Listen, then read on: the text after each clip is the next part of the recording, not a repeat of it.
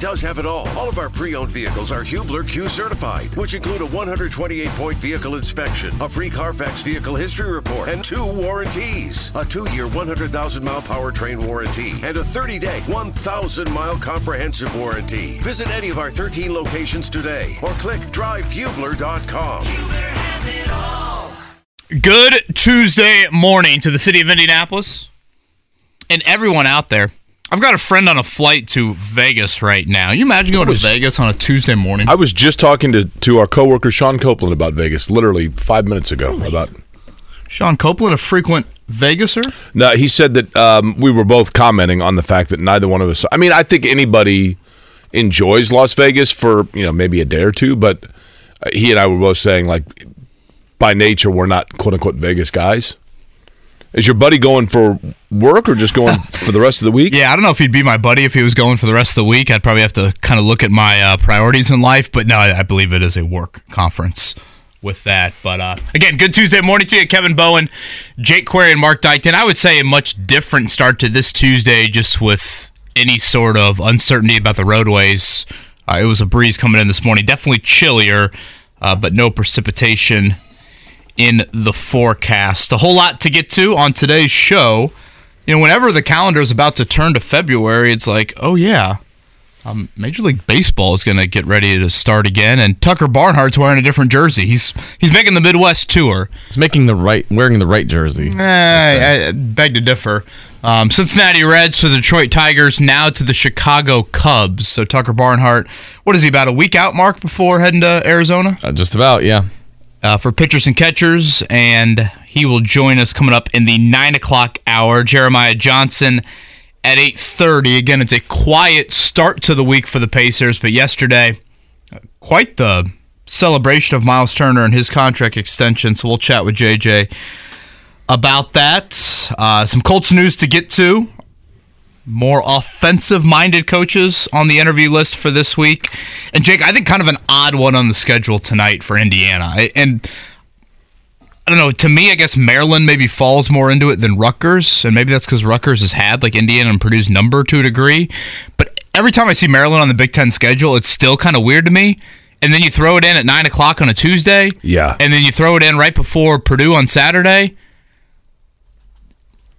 Is this a trap game? It's just such a weird thing to even say, but it kind of has that feel to me about it. Well, the thing about Maryland is, and I use an underdog, so I don't. Yeah, I mean, the thing about Maryland is, like, we haven't talked about them a lot this year, but I mean, they're good. I don't know that they are Indiana Purdue level, but they're solid. I mean, they're solid, right? You've got on the right side of the bubble right now. Just barely. Like, you got to pay attention to them for sure. We'll have some comments about Trace Jackson Davis from Maryland that are very interesting. In a positive light or negative light? Positive. Okay. Trap game is a good way to say it. I know that that's kind of a cliche, but it's a pretty darn good, and credit to Indiana for playing as well they have the last 2 weeks for it to even be labeled as that. Again, I still find it weird that I'm even saying it. Last I saw, it was 2.5-point underdog. Basically, Maryland's season has gone like this. Outside of getting smoked by UCLA at home, they win their home games and they lose on the road. Now, they haven't really played anybody in the Big Ten of substance at home. Obviously, they're very competitive with Purdue up at Mackey a little over a week ago. But that's the 9 o'clock tip. And for Indiana, I mean, we saw it earlier this month at Illinois. They shot it terrific there. But the road games have been the question here in the Big Ten, just shooting it away from home. So it's something they've done very, very well this season. Maryland does not shoot it well from the perimeter, but that'll be something to watch for tonight. Anything fun and exciting for you last night, Kevin or Mark, either one? This time yesterday, I had my shirt on inside out, and usually when that happens, it's just, you just got to call it a night kind of early on Monday. Yeah, that was... yesterday I'd forgotten. So for those that weren't listening yesterday, where were you, Kevin? You left and you came back in. And you said, "Oh, my shirt was on inside out." How did you discover this error? On the YouTube camera. Okay, and then I'm like, wow, there's no lettering on that side of the shirt. I could have sworn there's some lettering on the front. I'm like, I have an optical illusion on this Monday. And then the other thing we've realized is just our 2.5-year-old daughter just owns the house. I just runs the show. She's like, I mean, You know how dominant Chris Jones was to end the game on Sunday for the Chiefs? That I feel like that's what Rosie does too. Really? Maddie and I. Oh, she just owns us. Does she know it? Oh, yeah. I think she even said that at one point. Really? My wife laughed. I cried. Mark, do you have this issue with your daughter? You have 3 of them, right? Oh, yeah, of course. I mean, I just feel like I'm on a leash, Mark. Yeah. Do this, do that. Okay. Yeah. Gotcha. Just get me to bedtime, right? Speaking of yesterday's YouTube stream, we're getting told that, Jake, you're repeating your clothes. I have the same outfit? Well, it's a sweatshirt. Oh, okay. People observe like that? I guess. I'm flattered by that. I showered this morning. I will say that. But no, I did change shirts. I have and I appreciate people noticing that. That's actually pretty flattering. It kind of looks like a jailhouse outfit, so that's probably why.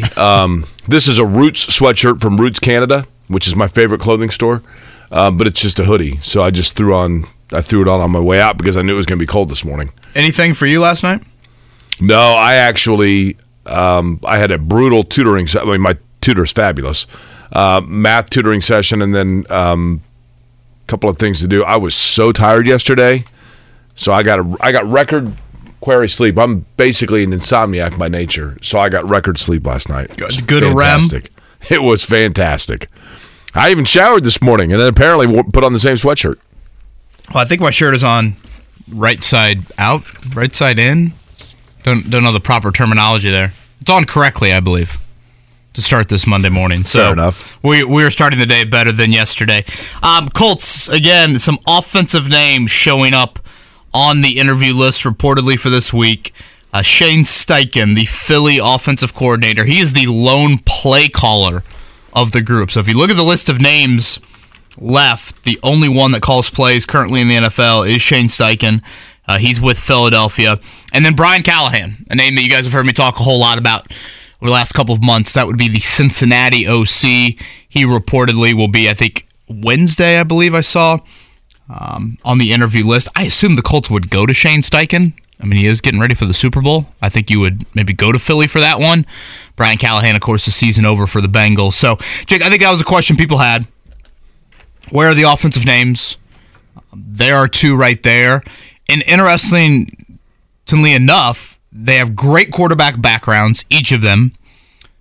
But the one big difference is Steichen calls the plays and Callahan doesn't. And I think you can look at that one of 2 ways. In a positive light for Steichen, clearly he handles a great amount of game day responsibility for the Eagles. Nick Sirianni entrusts him for that. At the same time, you bring up the name Sirianni. He didn't call plays here in Indy, and he had a whole lot of success in Philly so far. And Brian Callahan obviously comes from that side of things right now, and the fact that he does not call plays.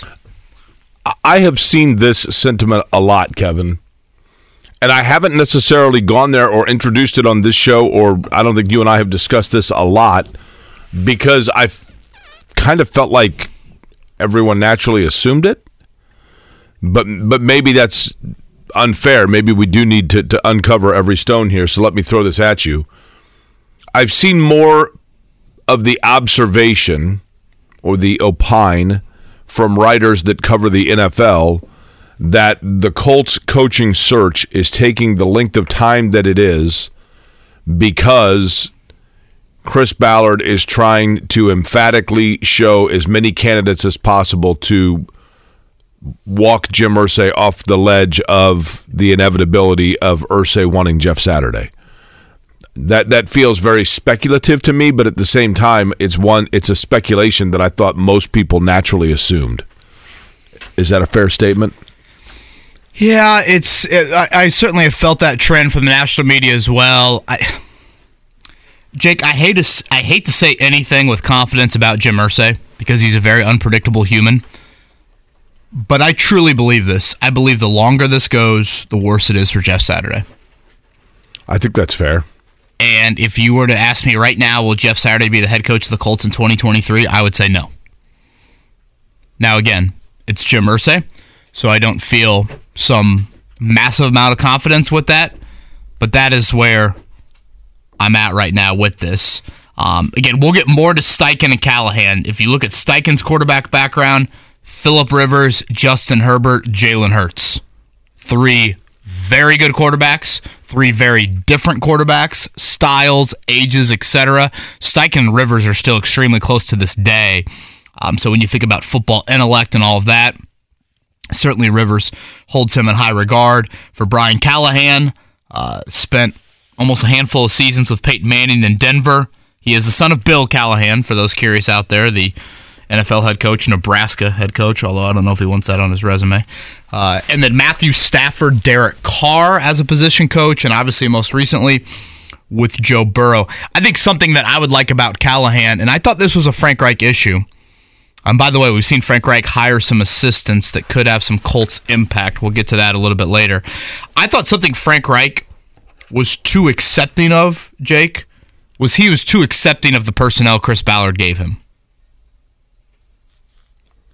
Show me the ingredients in the kitchen and I will make what I can with those ingredients, and not demanding specific ingredients in the kitchen. Interesting. Brian Callahan, he is, if he leaves, he's leaving, I would say, arguably the best skill group in the NFL. You can look at that one of two ways. You can look at it and say, well, that kind of means his coaching didn't really matter. I mean, Jamar Chase and T. Higgins just do that on a week-in, week-out basis.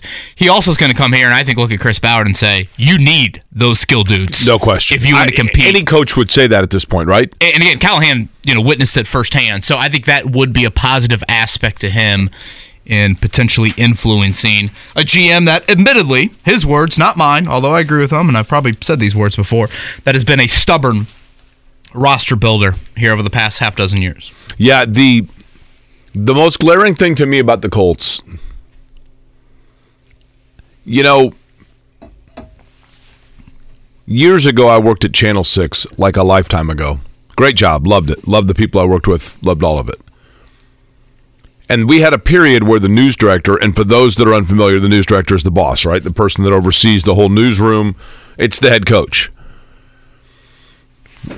We had a period for about, it wasn't a year, but it was darn close, where we had no news director.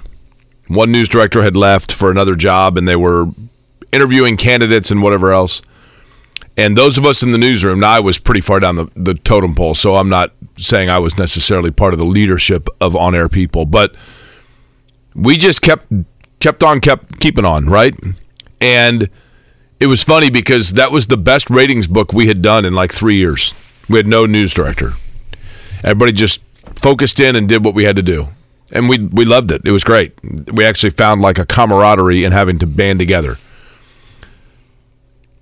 But I remember thinking to myself at that time, I know that we need a news director, don't get me wrong, and I know the Colts need a head coach, don't get me wrong. But the roster and the personnel is kind of what carries a lot of that. And it's very important for the Colts to get a good head coach and a guy that people are going to play for. I get all that. But you got to have a roster. And you got to have people that are willing to just band together and say, let's do this regardless. And for the Colts, you need playmakers. Desperately. And I know that you get tired of hearing about wideouts. But Kevin, and I will give Chris Ballard a lot of credit in this regard. Without saying so, Chris Ballard, and I don't know if it was out of necessity. I don't know if it was an act. I'm going to give benefit of the doubt and say it was not, and that it was genuine, it was heartfelt. But at Chris Ballard's end of the year press conference, he basically sat up there and said, there were a lot of areas where you guys were right and I was wrong. Or just the fans in general were right, And through the course of the postseason, the things that we've harped on that the Colts need have been illuminated as things that the other teams have. What does Cincinnati have? What does Philadelphia have? What did Philadelphia get in the offseason? What do they go out and get more of? Wideouts, playmakers, guys in space. The things that for some strange reason the Colts have tried to avoid forever are the things that are most showcased in the postseason, right? Yeah. And you know what? Along with wideout, Jake, I'd throw in tight end. Absolutely. If you look at the final, you look at the final 4 teams: George Kittle, Travis Kelce, Dallas Goedert, Hayden Hurst. Yeah. The first 3 names, probably the top 3 of the top 5 tight ends in the league. I think Hurst would find his way into some top 10 list, and the Colts didn't even sniff that from their tight end group this season, and the loss of Jack Doyle was really felt. So we'll see how look in the mirror that was for Chris Ballard. Myles Turner press conference, Jake, any thoughts on that? You know, the fact that they had it shows that John and I talked about this yesterday, J&B, when I was on with him, and I really think it comes down to this. It's a win-win for both parties because for Myles Turner, a 2-year deal allows him to then enter into free agency in the year that the new TV money comes in and the cap is going to balloon. And for Indiana, it gives them, they kind of buy themselves 2 more years to figure out exactly what it is that they want to. But I've said forever, they like Myles Turner. They want him to be here. They didn't totally close the door on if somebody all of a sudden offers a blockbuster deal moving Myles Turner.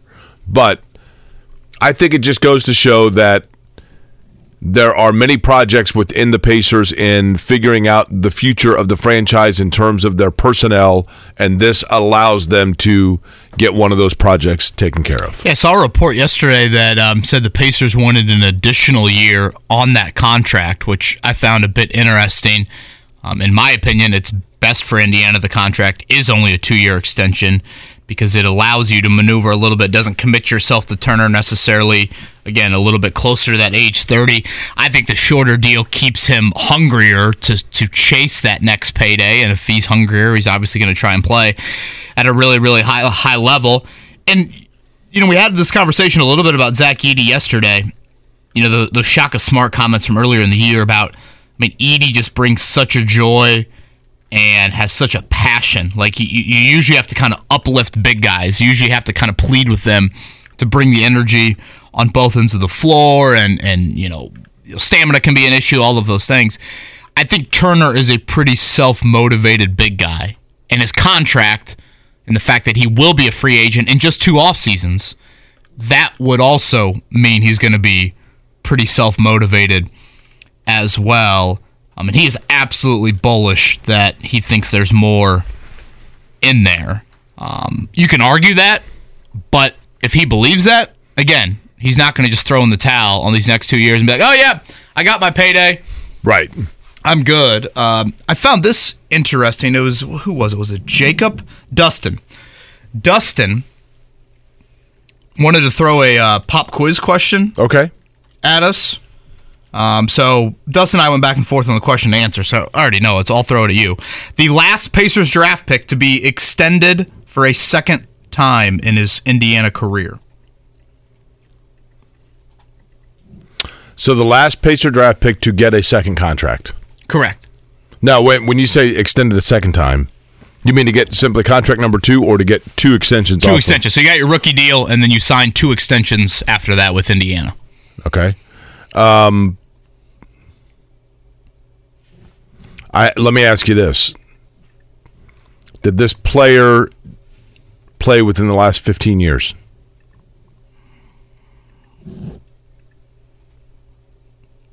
He did. Dustin thought it was Rick Smits, by the way. My first thought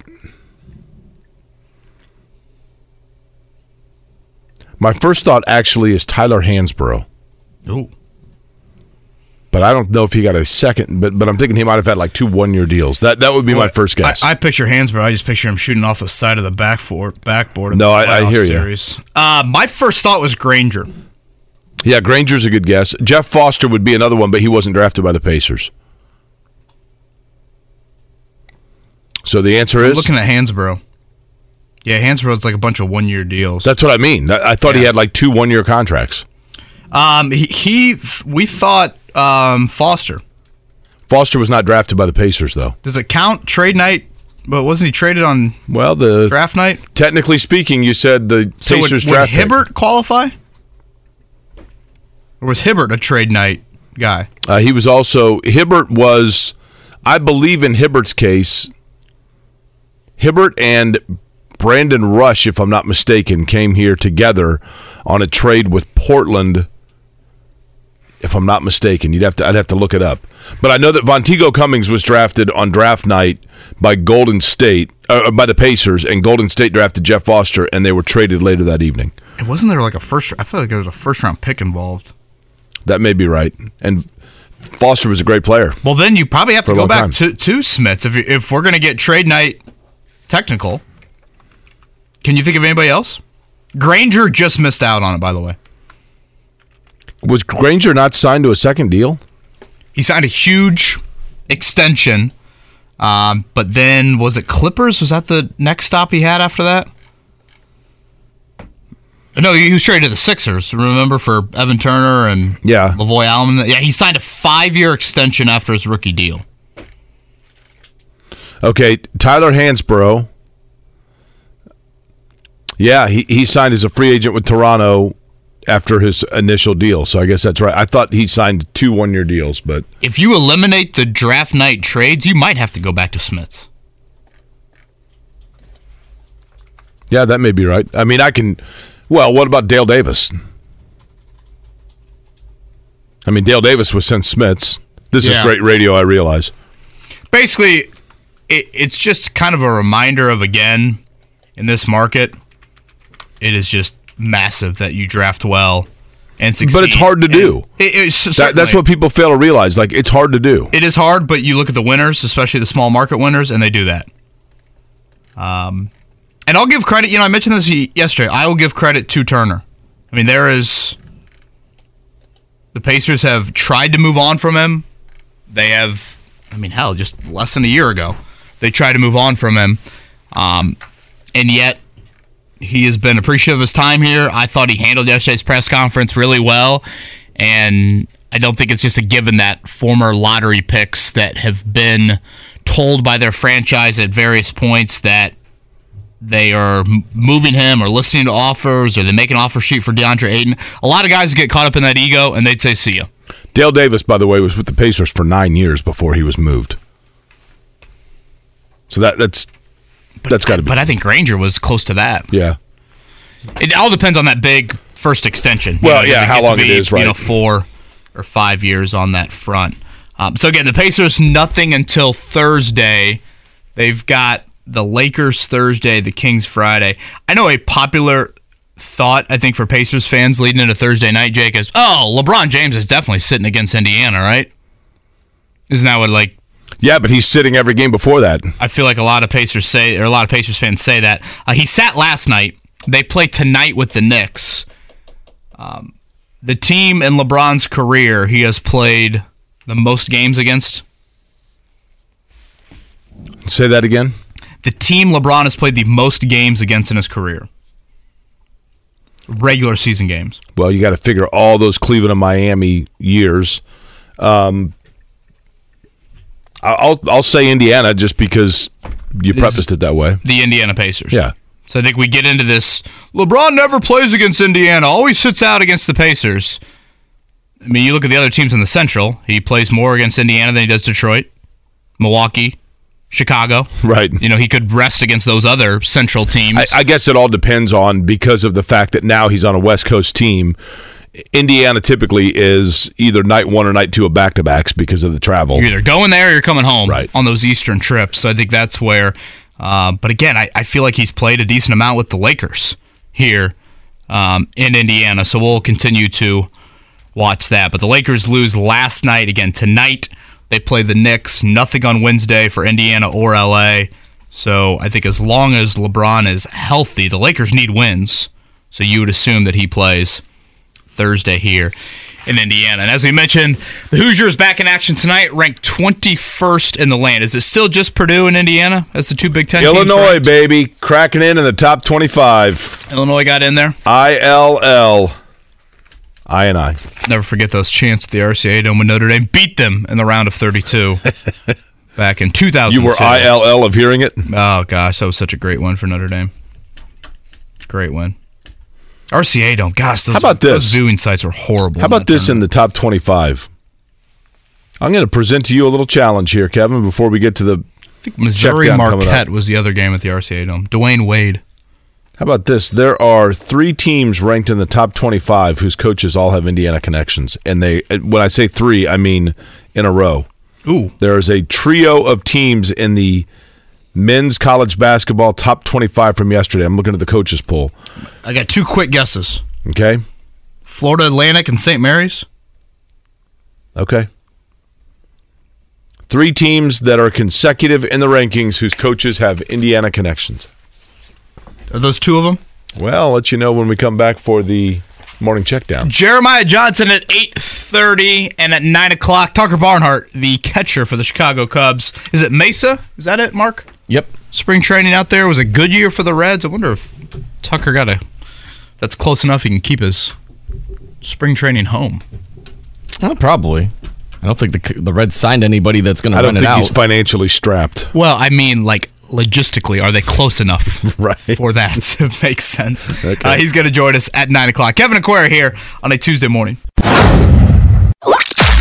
The Morning Checkdown, brought to you by Ball State Basketball. Get your tickets at ballstatesports.com on 93.5 and 107.5 The Fan.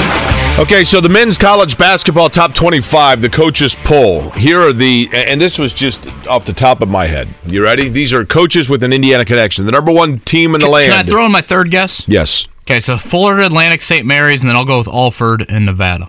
Okay, good guess.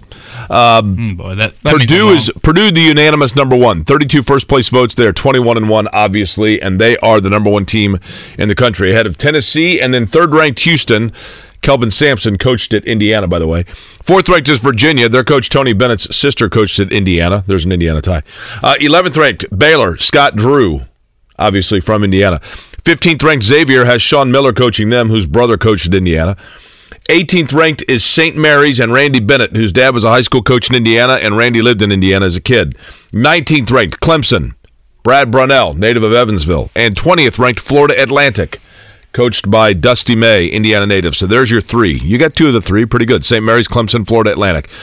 Indiana is 22nd ranked. Obviously, they have an Indiana tie. And then Auburn tied at 23rd. Bruce Pearl once coached at University of Southern Indiana. If that's not localizing national sports, I don't know what is. Kevin, big one for Indiana, though, coming up with Maryland, right? Tonight, the Terrapins of Maryland await 9 o'clock tip, 2.5-point underdog in that one. Again, as we said earlier, Maryland has been good at home, bad on the road, really haven't beaten a whole lot of substance, though, in the Big Ten at home. And for IU, they've won at Illinois. The other road games in the Big Ten have been a bit shakier. So an important one just to take care of business on the road tonight before Purdue coming up on Saturday. Over at Gainbridge Fieldhouse yesterday, no Pacers action. It was actually the day off. Mark, you were slow in the draw there. Everything okay at home? I was. Okay. Didn't get much sleep last night. Okay. The day off for the Pacers as they come back from having a road game in Memphis. But Myles Turner put pen to paper on a 2-year extension. Here was the big man on continuing to stay here in Indiana. Still very surreal, growing up here. I spent my entire 20s here, and it's incredible, man, just to still see the same faces, at the beginning of my journey. I have such a strong belief in this organization, in this city, and what the city encompasses, and that's a huge factor in my decision to stay here. KP said it. I'm just getting started, man. I'm gonna tell y'all right now, I'm just getting started. I'm starting to feel like the best version of myself, or the best version of myself is yet to come. And I'm just leveling up each and every day. That's what I try to do each day when I get up. I say, you know what, I'm just going to level up today. Luka Doncic, by the way, 53 last night for Dallas, 111-105, their win over the Detroit Pistons. I was looking at a video of Luka Doncic, and I'm like, that guy just dropped 53 in an NBA game. Looks like he'd be playing at Lifetime Fitness and skipping the treadmill. Phoenix, Portland, Washington, Orlando, Brooklyn, Sacramento, who is going to be here this weekend, and Golden State, all winners last night in the association. Yeah, Luka looks like they'll hang out during Oktoberfest with Luka Doncic. When we come back here, Frank Reich has made some additions, retentions maybe, to his coaching staff in Carolina that could have some impact on a guy that I think the Colts should try and retain on their coaching staff. We'll explain more and update you on where things stand as the Colts have another busy week with second interview candidates here in Indianapolis. Kevin Aquari. Life is so much more than a diagnosis. It's about sharing time with those you love, hanging with friends who lift you up, and experiencing all those moments that bring you joy. All hits, no skips. Learn more about Kisqali Ribociclib 200 milligrams at KISQALI.com and talk to your doctor to see if Kisqali is right for you. So long live singing to the oldies, jamming out to something new, and everything in between. Life is so much more than a diagnosis. It's about sharing time with those you love, hanging with friends who lift you up, and experiencing all those moments that bring you joy. All hits, no skips. Learn more about Kisqali Ribociclib 200 milligrams at KISQALI.com and talk to your doctor to see if Kisqali is right for you. So long live singing to the oldies, jamming out to something new, and everything in between. On a Tuesday. Hi, good morning to you. It is 21 minutes before the hour of 8 o'clock. And a pretty good-looking morning, as a matter of fact. A little chilly, no question about it, but a little less precipitation than yesterday because so far so good. Looking clear on a Tuesday. My name is Jake Query. Kevin Bowen here as well. Mark Dykton is the guy spinning the hits for us. You're the guy, what is it, from the Stacks and Wax? The Wax of Stacks? What is it they say in Stand By Me? I don't know. It's a 35-year-old reference. I haven't seen Stand By Me in probably 15 years. That's a great movie. Was that a Myles Turner reference there on the Coming Back song? Yeah. You're very good at that. See, very nice. One of the true underappreciated undertones on this program is your ability to play songs that are relevant to the sequence before. That's a real trick in radio. It's my hidden genius. I do hear that from a lot of people, so I'm glad that is being noticed. Kevin, I've had a lot of people say this as well to me. Gosh, Frank Reich got a job before the Colts could find a coach, right? That narrative has been out there. Frank Reich now coaching in Carolina. Does that have any rippling effect on the Colts now in terms of who's going to be in the building on 56th and who isn't? So it was reported last night that Frank Reich is retaining 2 Panthers assistant coaches on his staff down there in Carolina. Those 2 coaches would be Chris Tabor, who leads their special teams units, and James Campen, who is their offensive line coach. So if you look at those 2 positions and look at the Colts staff, I think Bubba Ventrone is a guy that the new head coach here in Indianapolis needs to try and retain. Now, obviously, Bubba was a head coaching candidate. We've not seen his name mentioned for a second interview. Now, if you're a Colts fan, you probably wish the offensive line coach, Chris Strasser, would have gone to Carolina, right? I can't see a heavy demand in wanting to bring back Chris Strasser for your O-line. But so Frank Reich does not appear to be wanting or bringing, I should say, Bubba Ventrone to Carolina. And again, I think that's good news for the Colts because Ventrone, to me, is a little bit of a different personality than a lot of Colts coaches. I think, honestly, he's got a little bit of a Nick Sirianni vibe to him, and I think he should be someone that this new coaching staff looks to bring back. So I'd say we'll continue to monitor what Frank Reich's staff looks like. You know, the Gus Bradley situation is one to keep an eye on. I thought Zach Kiefer pointed out well yesterday that, you know, Gus Bradley, I believe, is under contract for 1 more year here in Indy. So that's an odd dynamic, and if some team wants to interview Gus Bradley for their defensive coordinator position, the Colts could actually deny that request because it's a lateral move. Would Chris Ballard grant that? Would Ballard look at his new head coach and obviously let that coach decide who his defensive coordinator is going to be? Is there any way Chris Ballard is saying to head coaching candidates, we want to keep Gus Bradley here? I don't think Gus necessarily earned that right, but Ballard is a huge fan of, I think, maintaining this defensive system, considering how he's built it. So I think those are all things to keep in mind. Because a guy like Ojero Evero, who the Colts interviewed last week, he used a 3-4 defense in Denver last year. The Colts obviously have had a 4-man front since Ballard's second season here. Ballard's been a huge advocate for that. If the Colts change defenses, everybody's on the table to be moved. Everybody is on the table to be moved. Do you know that there's a Wikipedia page of famous Bubbas and Bubba Ventrone is not listed? Really? Yeah. Only a matter of time. I mean, did they not watch Hard Knocks? Yeah, there have been some great. Bill Clinton's nickname was Bubba, but like Bubba Wallace, Bubba from Ferris Bueller's Day Off, obviously. James Stewart, the motocross, Bubba Watson. I mean, there have been a lot of famous Bubbas, but I would think Bubba Ventrone, you're a coach in the NFL, you should qualify, right? Oh, just look at his hair when he played. Oh, unreal. Bubba, no. What coaches, Kevin, we discussed this yesterday, but this is of interest. I find this interesting. In the possibility, I'm not saying the likelihood, but the possibility that some of these Colts head coaching interviews are actually guys that Chris Ballard, after the fact, looks at and says, you know what? I really like that guy.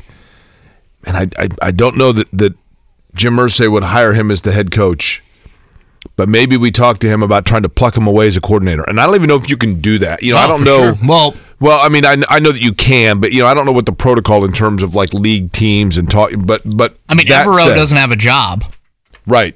He was one you mentioned. Staff.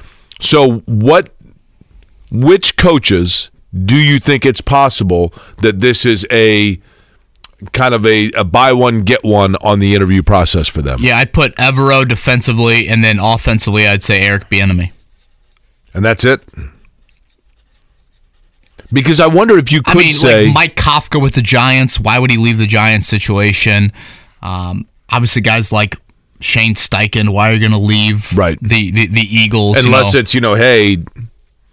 I don't think the Colts have all of a sudden some attractive situation to where, hey, come work with Justin Herbert. The Colts don't have that here. That's the other thing, Kevin, that is of, I think, worth looking into, and that is, I don't think we've talked about this. How appealing is this job? I think it's more appealing than people... I mean, I know that a head coaching job is appealing, right? Yeah, I mean, obviously you have the Jim Irsay cloud that hangs over you. You have a little bit of an awkward dynamic in the length of time the GM has been here. But at the end of the day, you've got a top 5 draft pick. You've got some pieces on each side of the ball. You don't have a ton, but you've got some pieces. And you're in a decent cap situation. And you're in a division that I think has optimism from other teams. You got one team moving in the right direction, one team stagnant, and one team going in the wrong direction. Still the AFC South. It's not like you're walking into... Jacksonville's going in the right direction. Houston is starting where you are, and Tennessee looks to be backpedaling. Now, again, I think there is optimism in the AFC South. More than there has been in recent years. Because think about it like this, Jake. If D'Amico Ryans becomes the Texans head coach, if you were a Colts fan right now, you would probably sign up for any of the 3 coaches in the other AFC South teams.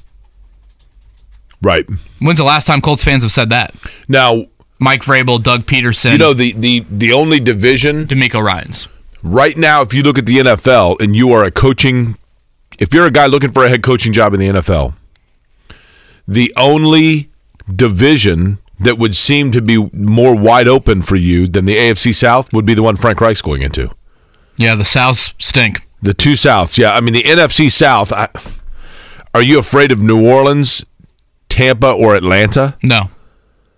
I mean, good Lord. Who's the best quarterback in the NFC South? Oh, boy. Assuming Brady's gone. Hell, you could even argue Brady in there. P.J. Walker. Is Mariota even under contract anymore? Free agent. I mean... That's a good question. Sam Darnold? Desmond Ritter. Man, it is a chilly start. Yeah, Desmond Ritter. Here. It's a nice-looking morning outside. It does look really nice outside. So for this week, again, last week, the second interviews, reportedly Jeff Saturday, Ejiro Evero, Raheem Morris, Wink Martindale.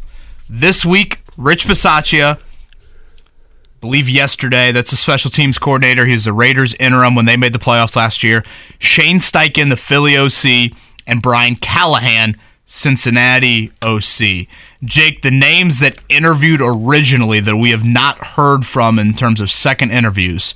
2 guys have pulled out of these searches. That would be Ben Johnson, the Lions offense coordinator, and Dan Quinn in Dallas.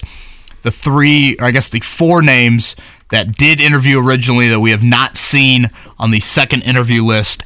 Aaron Glenn, the defensive coordinator of the Lions, Eric Bieniemy with the Chiefs, Mike Kafka with the Giants, and the name we talked about just a few minutes ago, Bubba Ventrone with the Colts. And this sounds weird to say, of the second interviews, the first one to conduct a second interview was Saturday, wasn't it? Yes. Okay. Rich Bisaccia, to me, I kind of like. Doesn't he look like Chuck Pagano a bit? He looks like a kind of a heftier version of him, right? Little Italy mafia. Okay. There's actually a guy that goes to my gym that he looks exactly like, that throws me for a curveball every time I see a picture of him. But it's a unique last name. You might as well introduce yourself.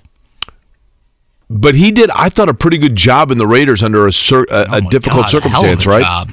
I mean, 7-5 amidst all the issues. I mean, how many guys do they have arrested?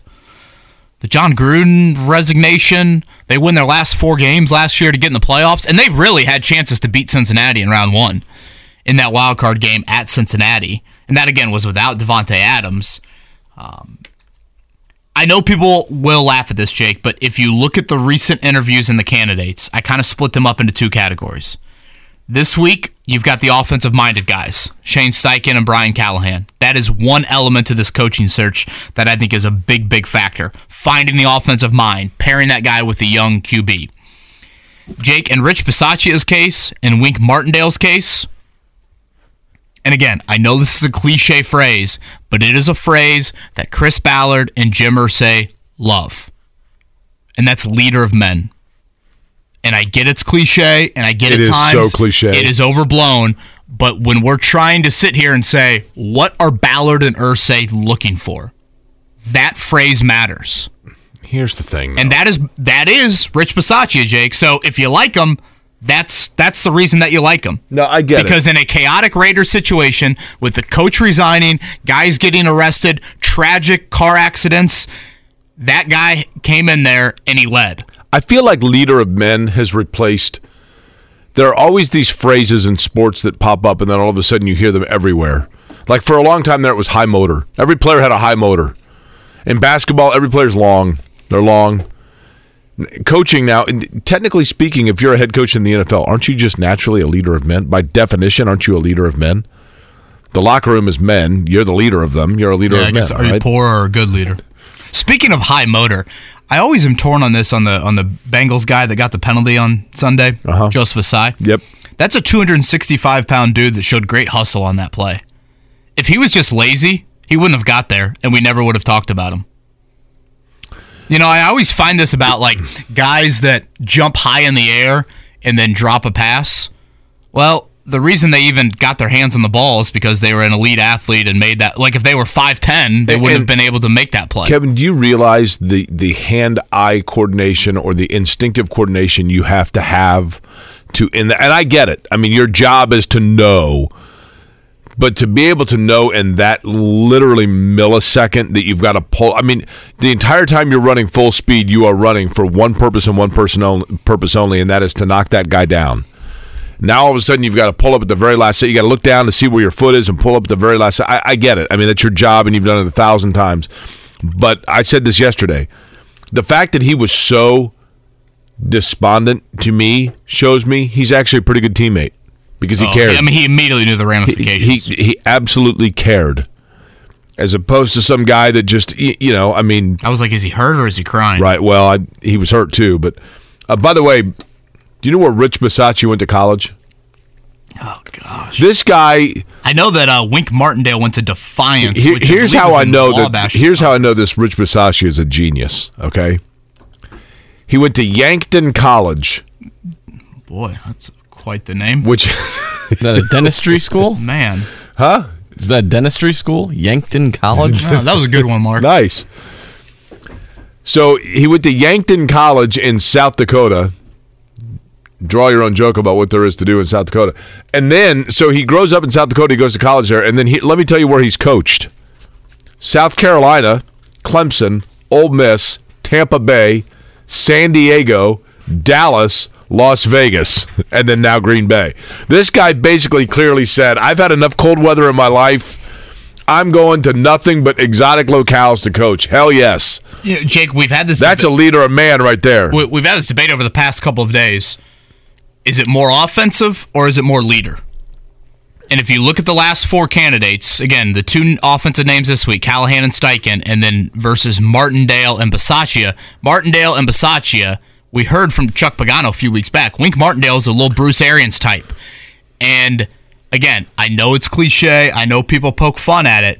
But for Chris Ballard and Jim Irsay, I honestly think they would side more with leader, less with offensive-minded head coach. Here's what I want. When I look at great coaches, for the most part, I think of them as a CEO. Just the guy that naturally allows people to do their thing. You know the buck stops with them. They provide a confidence and exude a confidence about them that people who have been hired to do a job are going to be able to do that job underneath them. If you look at great college coach, Nick Saban, John Calipari, Bill Self, and you look at great pro coach, I think the world of Eric Spoelstra in Miami. I thought you were going to say they're good cheaters. Well, some of those names you mentioned. But they oversee everything below them, right? Kind of falls into that category. But, Eric Spoelstra, Belichick, I realize, is kind of a defensive-minded, guy in the lab, and he's the best of the best. But just a figurehead that it is very clear that they are the one that is going to make the final decision, but they trust the two people on either side of the football that are coordinators to operate and do what they've been asked to do, and they provide the guidance to do it. That's what I want, is somebody that walks into the room. There are certain people that I've been around in my life. There are certain people that when you walk in, it's like that person just commands the room by exuding a confidence and an air about them that makes you feel like you are confident so long as you're in their presence, and so long as they're in charge, everything's going to be running okay. Isn't that Jeff Saturday? If you were to ask Jim Irsay, yes. If you were to ask Jim Irsay, and I think Jeff Saturday would be the first to tell you that is who I am. Just allow me now to assemble my people below me so that it can trickle down as opposed to people I inherited. I'm not saying I agree or disagree with that. I think that's what Jeff Saturday would tell you, and I think it's what Jim Irsay feels. Yeah, again, the only reason Jeff Saturday is even on this list is because of that leadership quality. So I fully understand that we can poke fun at it, but it's one that you have to acknowledge because 1,000%, whenever this head coach is hired, that phrase or that quote will be mentioned in the opening press conference. Jeremiah Johnson to talk Pacers. He was over at the Myles Turner contract extension coming up at 8:30. By the way, we have a Pacer that reportedly will be returning, or I guess making his debut on Thursday against the Lakers that we can chat a little bit about. And I'm kind of curious if his stay here in Indiana won't be very long. We'll explain more here coming up.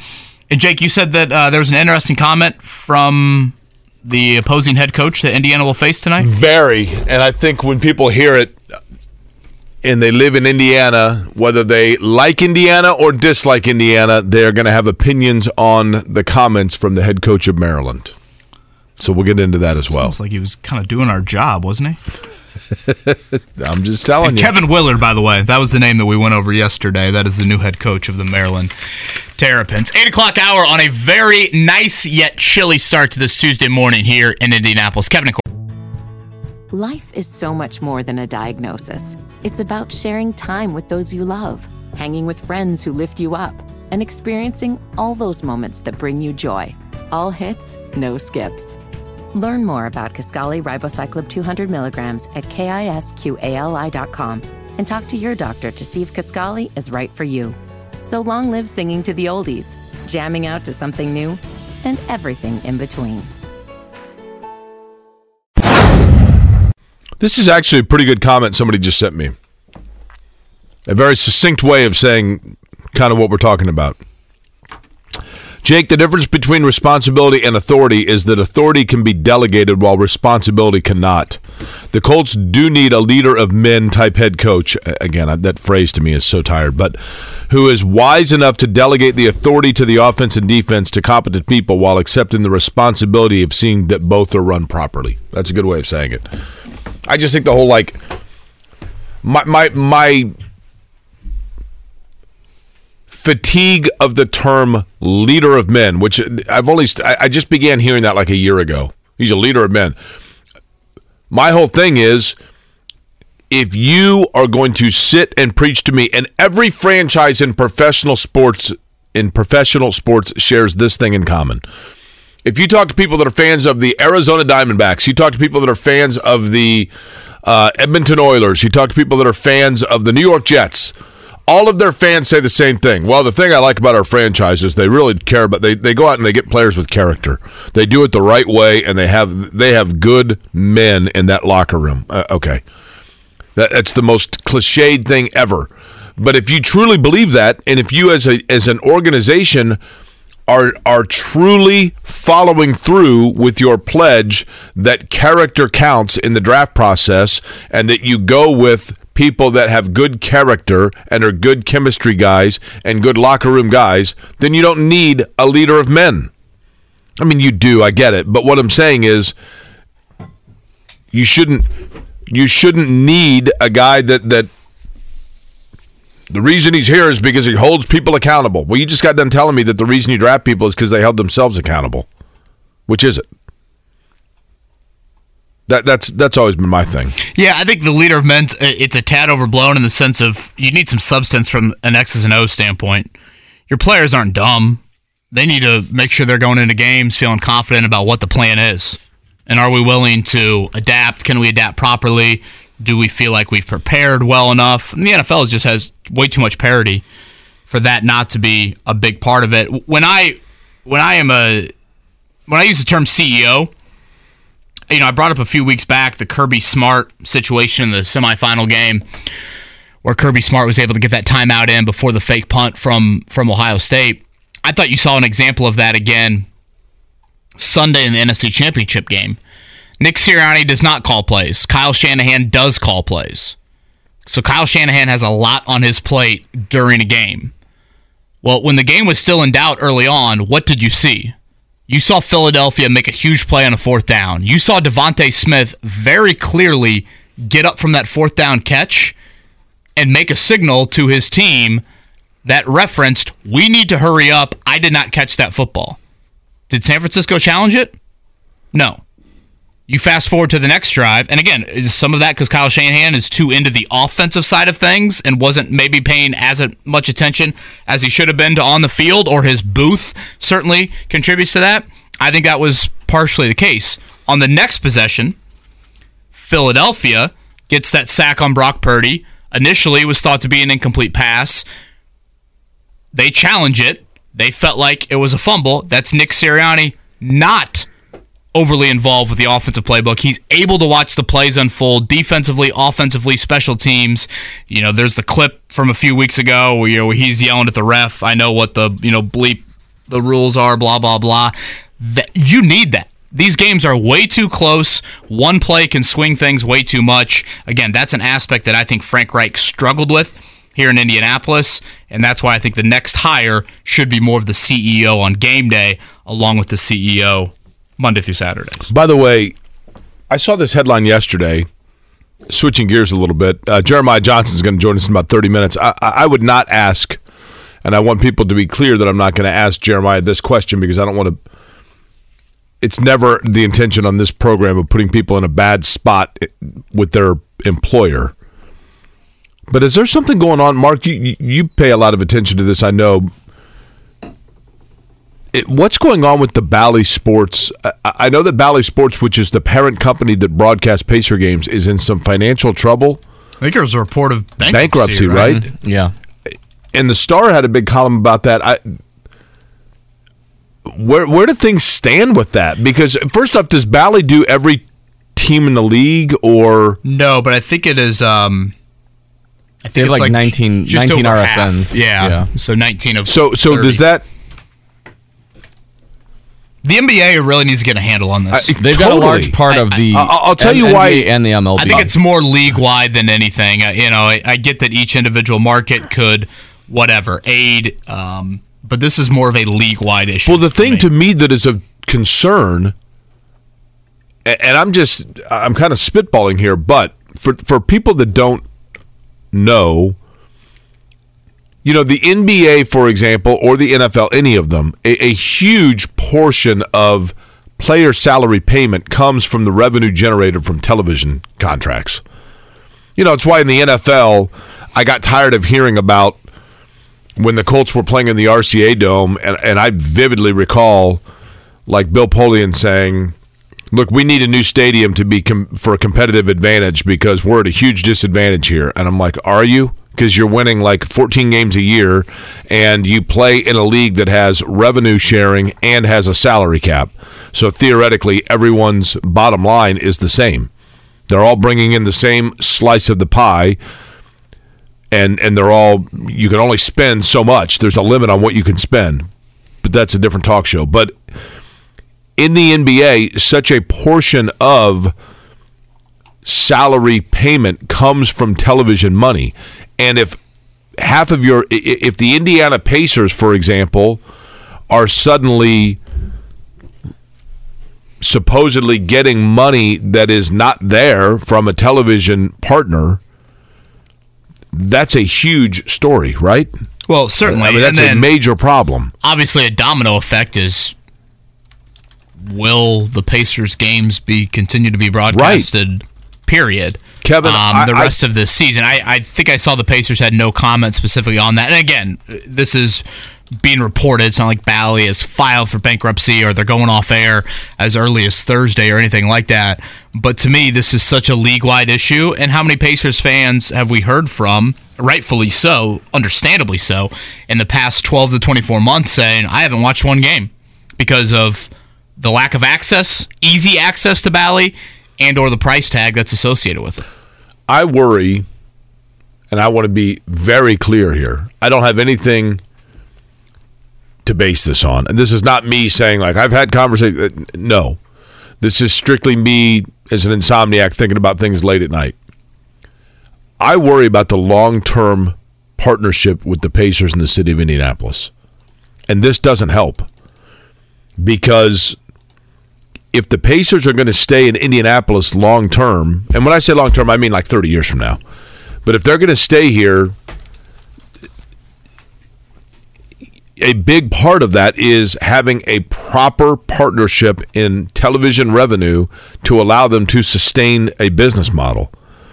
And if for some reason that were to evaporate, and I realize that TV deal is going to be the same regardless of location, but I just think if you are a fan of the Indiana Pacers, my concern is like if the NBA is going to expand or if other franchises may relocate at some point, be it the Pelicans or the Hornets or something like that, it would be in the best interest of people here to see, probably in no particular order, Seattle, Las Vegas, and Nashville all end up with a franchise.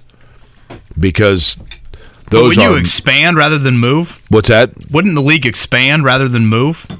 Yes, that's what I mean, though. But I think that, well, just for example, if like go up to 32, go up to 34.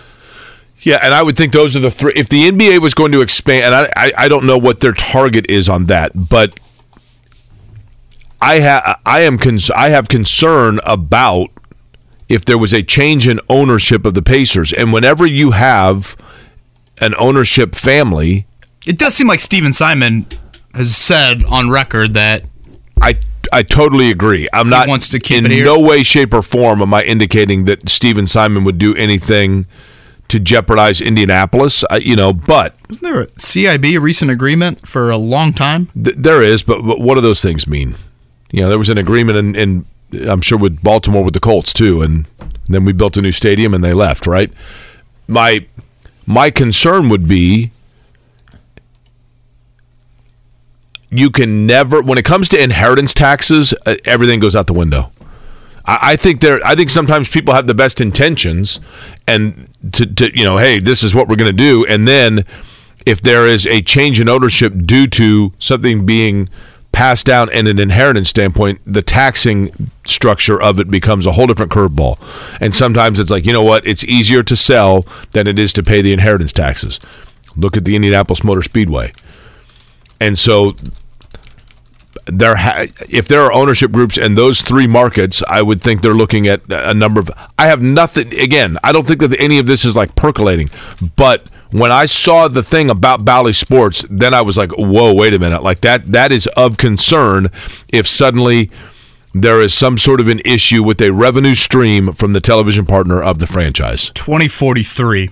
That was the agreement with the CIB here in the last couple of years to keep the Pacers here in the city of Indianapolis. So I'm not worried on that front, but to your point, Jake, about the TV deal again, league-wide. This is something that clearly has been an issue for the last couple of seasons. By the way, Derek points out, and NFL teams don't share revenue from suites, club seats, and the like. That's why more teams have been adding those. I get that, but that number is minuscule compared to television numbers. But there is a salary cap in the NFL. NFL? Yeah.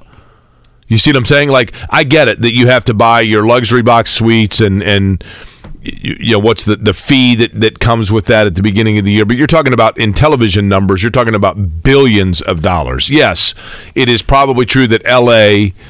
can get more revenue, but what I'm saying is that does not assist in competitive advantage.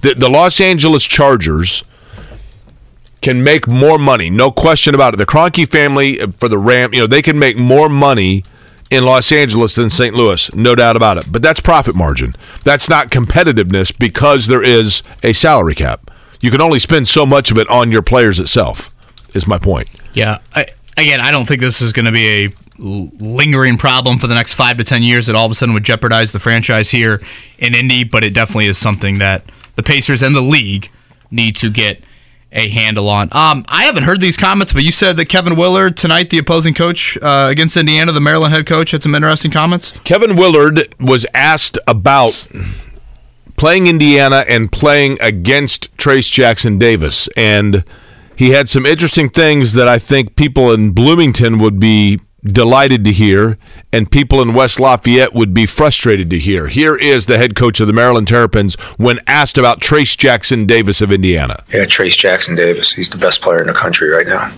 What makes him tough? Is such a tough cover. I don't think we have enough time. He's that good. I mean, they just post him up on the left block, and you got to try to stop him, and no one's figured it out. And I'll be honest, I haven't figured it out yet. I think he's more dominant than Zach Edey, and that's saying something. Because he gets everyone else shots. He's a willing passer. He's an unbelievable rebounder. He pushes the ball up in transition. He's really, really tough in the mid-post area. He's almost impossible if he posts up in the middle of the lane. He is an unbelievable shot blocker. He's a very, very good defender. I mean, I think over the last 5 games, he's scoring almost at an 82% clip on the right block. That's against the best defenses and the best coaches in college basketball. He's just, I mean, they have very good players top to bottom, but he is the best college basketball player right now. Your thoughts, Kevin? I think a little bit is arguing, do I want LeBron, do I want Kobe? Do I want LeBron? Do I want Michael? I mean, they're both incredible players. They both have been dominant for long stretches of the season. Edey more so than Trace, just with how Trace played a little bit earlier in the year. And I'm sure the back injury probably contributed to some of that. I'm sure there's some stats you could point to where Trace is definitely facilitates a little bit better. I've said this about Edey. I think Edey gets a lot of hockey assists, don't necessarily show up in the box score, whereas Trace maybe just a little bit more on the direct assist. So what? Purdue beat Maryland. What was that score? It was low scoring, like 58, 55, 50 something. It was low scoring a few weeks back. If I remember correctly, I think Edey maybe had a few turnovers in that game. So maybe like Kevin Willard has a direct, he's referencing that. Like in that specific game, Edey dominated points and rebounds, but turned the ball over. And how much of it, Jake, is this just let me motivate my team for tonight's game, and then when we play Purdue again later in the season, I'll hype up Zach Edey again? Possibly, yeah. But, I mean, this is literally Purdue-Indiana chatter now for the next 4 or 5 days. The last, Zach Edey is held back in terms of the praise about him by his size. Quite frankly, what Zach Edey is doing is as dominant as we have seen in a while in college basketball. But people look at it and they go, well, he's 7'4", that's why. Okay. I mean, Barry Sanders wouldn't be a great running back. It's just he's fast. Okay. Well, he's faster than everybody else. He's got some pretty good moves, too. But you get what I'm saying.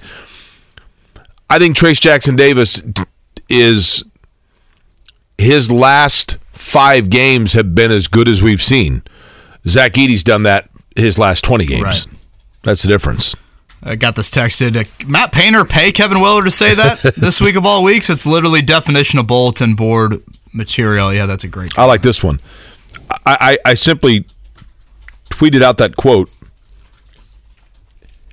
Oh, that's going to get people riled up. And the first reply, man, IU Media just can't.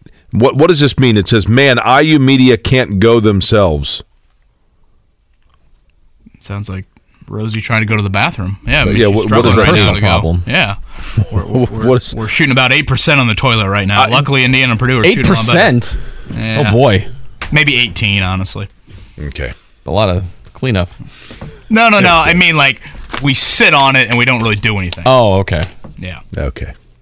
Mm-hmm. That's an interesting. Again, I feel like we are arguing about two just like. Tiger Woods great. I love in the year it. 2000 or Tiger Woods in 2001. I love it. Who's better, Calbert Cheney or Glenn Robinson? Who's better, Troy Lewis or Delray Brooks? Who's better? I mean, I love it.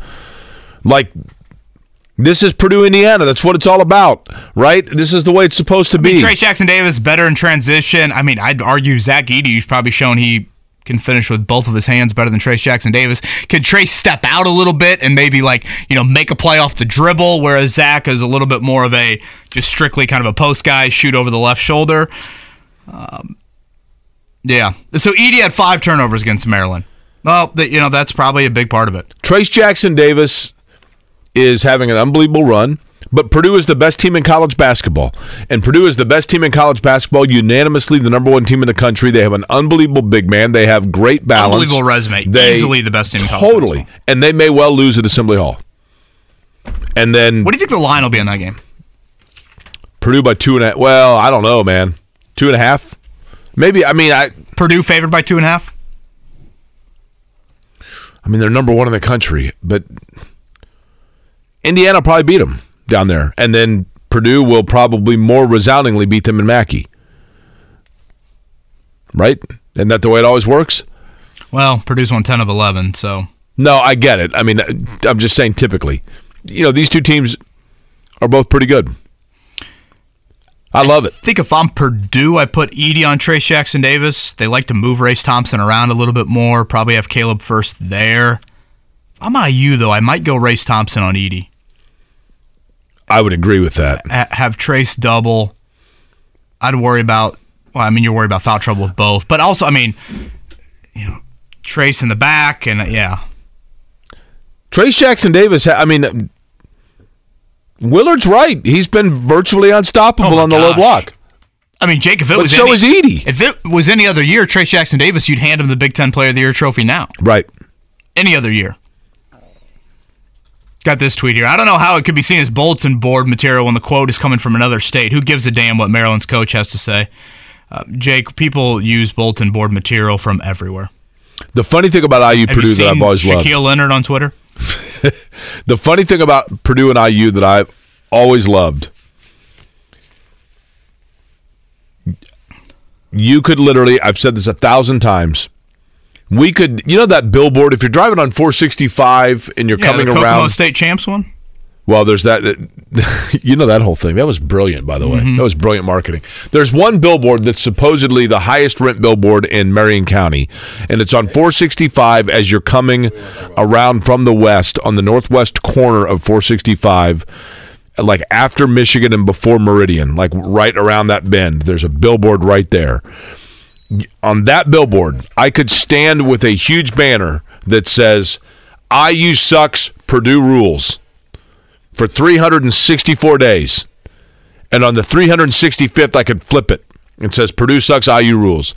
And literally, depending on which fan base it was, they would say, you're the guy that stood on 465 with a sign. I mean, it is unbelievable. And that's what you love about fandom. I love it. It's what you love about rivalries. It's what you love about, honestly, witnessing what we'll see on Saturday. I've said it yesterday. I think it's an absolute joke. College game day is not going to be there. It's going to be an unbelievable environment in there. I just hope both teams take care of business the next couple nights. Yeah, leading up to it. Yeah. Purdue's got Penn State on Wednesday. That is in Mackey. 6:30 tips, a little earlier than Indiana at 9 o'clock tonight. Let's hit a morning check down before Jeremiah Johnson joins us in about 5 minutes. The Morning Checkdown, brought to you by Ball State Basketball. Get your tickets at ballstatesports.com on 93.5 and 107.5 The Fan. Before we get to talking about the Pacers, let's look at the men's college basketball top 25. We just referenced it. Purdue is number one in the land, and unanimously so, getting all 32 first-place votes in the USA Today coaches poll. That's just ahead of second-ranked Tennessee, followed by Houston, Virginia, Alabama. This is like a college football top 25. Tennessee, Houston, and Alabama all in the top 5. Kansas State, Arizona, Kansas, Texas, and UCLA rounding out the top 10. Indiana checks in at number 22. Illinois, out of the Big Ten, is the 25th ranked this team. matters a little bit, Jake, for like seeding purposes in the NCAA. Look at those rankings again. Purdue is in the Eastern time zone. Where do you go to find the next team in the Eastern time zone? Is Tennessee not in the Eastern time zone? I guess Knoxville, yeah. Virginia. Where are they? 4th. Virginia's that high? Yeah, wow. Exactly. Alabama 5th. To your point, though, I mean, well taken. Kansas State, Arizona, Kansas, Texas, UCLA, Baylor. I mean, it's unusual to have all these teams west of Mississippi ranked that high. You're right. So that's a good thing for Purdue in terms of bracketing and seeding on that end. As we mentioned, it'll be Indiana at Maryland tonight. That is a 2.5-point spread. That's Maryland favored. Basically, Maryland has won their home games in the Big Ten, lost their road games, haven't really played anybody at home, though. They don't shoot the three ball well. They get to the foul line at a pretty high rate. A couple transfers for Kevin Willard and company. For Indiana, of course, 5-game win streak. They've shot it really well. At Illinois, they shot it really well. But outside of that, you haven't played great on the road. Minnesota survived that one. Penn State, shaky. Of course, Iowa, you couldn't guard anyone. So, is it odd to call this a trap game for Indiana? No, I don't think that's odd. I mean, kind of has that feel to it. It does. It does for sure. And like, if you take care of business tonight, I think Saturday's just strictly house money for you. I always thought Maryland would be a cool place to watch a game, by the way. It looks like a pretty good environment. Yeah. But if you lose tonight, you lose Saturday. I know February's got a little bit of a tougher schedule. Then it kind of gets uneasy. But again, Indiana's won 5 straight, 4 of them, 5 double figures. Jake, yesterday over at Gamebridge Fieldhouse, Myles Turner contract extension press conference. We heard from Myles earlier on his joy of being back here. Of course, the elephant in the room is still this. Despite signing that extension, the Pacers could trade Myles Turner. Kevin Pritchard was asked about that yesterday. One of the things we've always believed in here is that if you sign a player, it's to sign the player. We don't sign a player to trade a player. And, Myles has blossomed this year. We've seen the relationship with him and Ty in a pick and roll. They're one of the best pick and roll players in the league right now. And we see that this is the beginning of a nice core. No, not a great core. And, we signed Myles to be here. That's our goal. By the way, I've got a question for you. Elephant in the room. That's our goal, Whenever you throw in that caveat to end it, it's like, we will listen. So you referenced elephant in the room. I've never understood this. Elephant in the room means like the big thing in the room that nobody talks about, right? Isn't that what that means? Would you not, if there was an elephant in here, would you guys really not mention it? Like, wouldn't you say, like, holy cow, there's an elephant over there? Right, but it's not what you are afraid to mention it. But why would you be afraid to mention that there's an elephant in the room? Is it just because you don't have to mention it? It's so big that you don't have to mention it? So obvious. Yeah. Yeah, maybe that. I mean, what's the, Pat goes, people outside of Indiana. What the hell's that elephant doing in here? Holy cow! Sounds like the zoo. What the heck is going on over there? That's a great sounding elephant. Do you know why you should always have sanitizer around when an elephant's there? Jeez. Mark, just because they're just a pack of germs. Okay, thank you. That was quick on the trigger right there. I knew that was going to be bad. Pacos, people outside of Indiana don't care about IU, Purdue. UNC Duke will always be a bigger draw. Jake, neither of those teams are ranked, right? Carolina, Duke? Isn't that crazy? And they're still going to get college game day? First time since 41 that Carolina Duke are squaring off, and neither of the two head coaches has 50 career wins. I think 1941 or 42 is the last time that happened. It's like you can go to either of those matchups pretty much on an annual basis. Like, hasn't college football game day adopted the let's go to places we haven't been? Yeah. I get college basketball game day has been to Bloomington, but I think this is the perfect time to go there. there is no college basketball team that's the Elephants, are there? You got Mastodons, right? They're closely related. But yeah, I can't think of anybody. That seems like that'd be a decent mascot, wouldn't it? Although it's kind of a mouthful to say. Let's the go Las Elephants. Vegas Elephants, is that going to be the NBA team? Are the Pacers going to move there and be called that? That's it. Yeah, exactly. I mean, you've got circuses. That's the elephant in the room. Vegas, Alabama's got the elephant mascot. That's true. Crimson Tide. That's nice. true, yeah. Nice. Jeremiah Johnson joins us next here. Kevin Aquari on a really nice but chilly start to this Tuesday morning. Life is so much more than a diagnosis. It's about sharing time with those you love, hanging with friends who lift you up, and experiencing all those moments that bring you joy. All hits, no skips. Learn more about Kisqali Ribociclib 200 milligrams at KISQALI.com and talk to your doctor to see if Kisqali is right for you. So long live singing to the oldies, jamming out to something new, and everything in between. Yeah, Randy brings up a good point. Didn't Pritchard sign Malcolm Brogdon and then trade him 9 months later? I think this is different, but you can and will listen to. You always. That's exactly right. If a trade makes your team better, no one's untouchable. No one. Can't talk about it though. It's the elephant in the room. Now Jeremiah Johnson is familiar with elephants, right? Haven't we been over this with them before? Oh, that's a good point. What was that? It's probably exactly what Jeremiah wants to start off with. Do you think they had elephants in the Peru circus? I think we've been over this before with But I don't know if we discussed the elephants part, right? JJ, good morning. Wow. Mark's on his game with all the sound effects and the music. I give him a lot of credit for Tuesday morning. Did they bring elephants to Peru for the circus? So the Peru Circus is the world's largest amateur circus. Emphasize the amateur. It's not normal like Ringling Brothers circus that you might imagine. But there is one act that does involve an elephant. I don't know that they have it every single year, but I've seen an elephant in the Peru Circus before. Really? Now, does that elephant doesn't live at Peru, right? It just travels to Peru? Yeah, it lives there on Main Street. Brings all his stuff in a trunk and shows Main up? and 7th. Okay. Unrelated, the International Circus Hall of Fame is also in Peru, where there are some animals housed, but they do not normally appear in the Peru Circus. The International Circus Hall of Fame, does that have clowns in it? I'm going to make a stop there at 31 one of these days.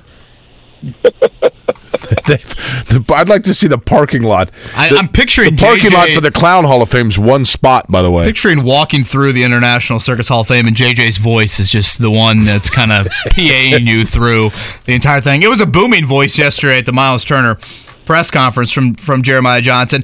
JJ, there were times yesterday where I'm like, boy, this press conference is a bit of a, wow, this is quite the ordeal for Myles Turner.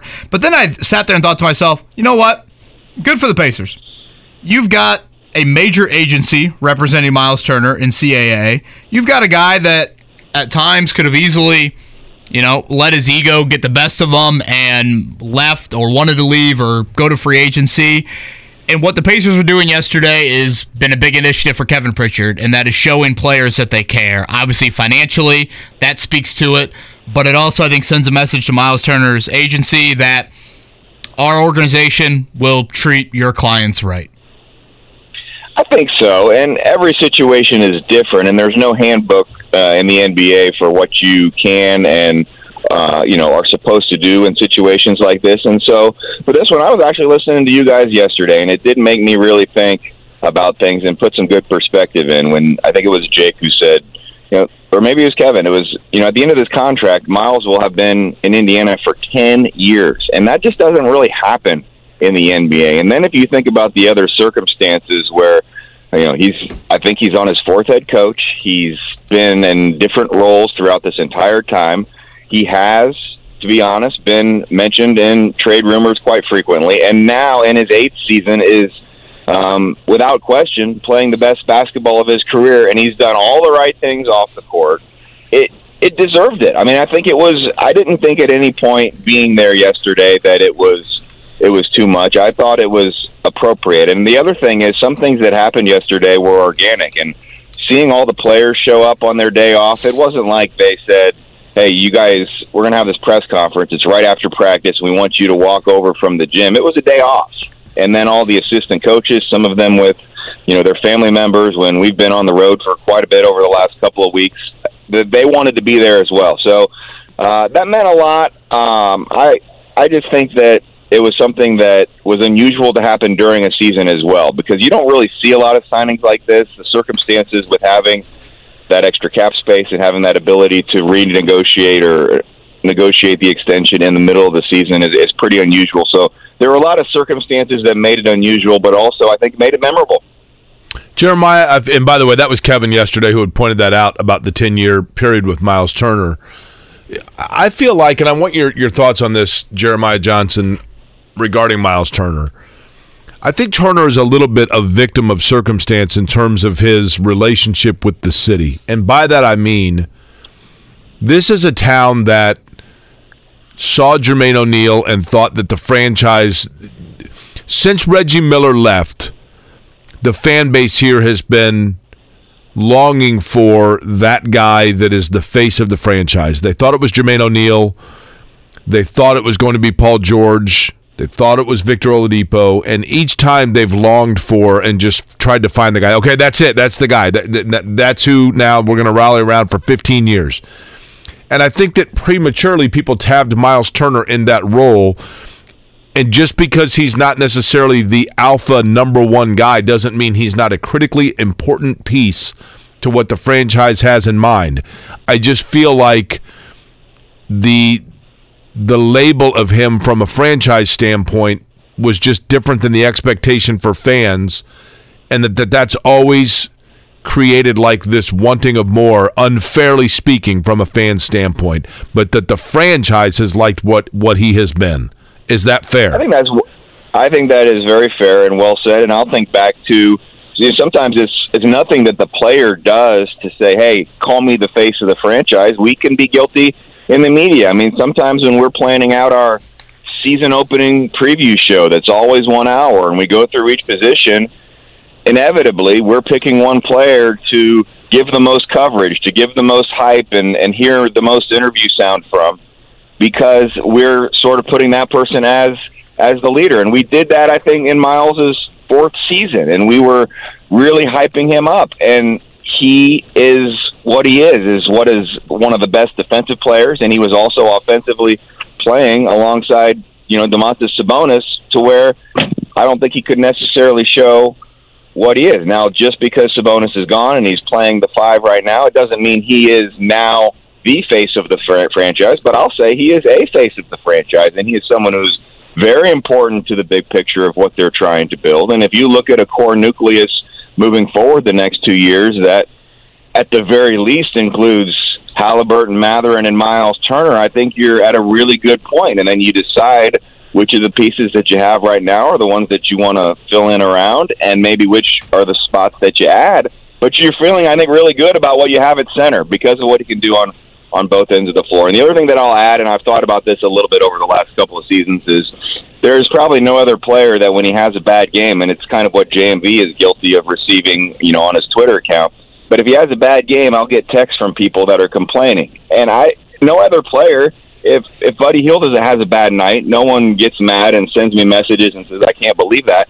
And I think there is just this expectation level sometimes with centers, guys that are near 7 foot, because no one else is that, and everyone that plays basketball thinks, if only I was 6'10", I would be able to do this, and I would be in the NBA, and I would be great, and I would never have a bad game. And so sometimes centers are, they just have that additional responsibility and expectation, and granted, they have some additional help as well by being nearly 7 foot, but I think that goes into it as well, and I do think Myles has handled the occasional criticism and the expectation level as well as you could have.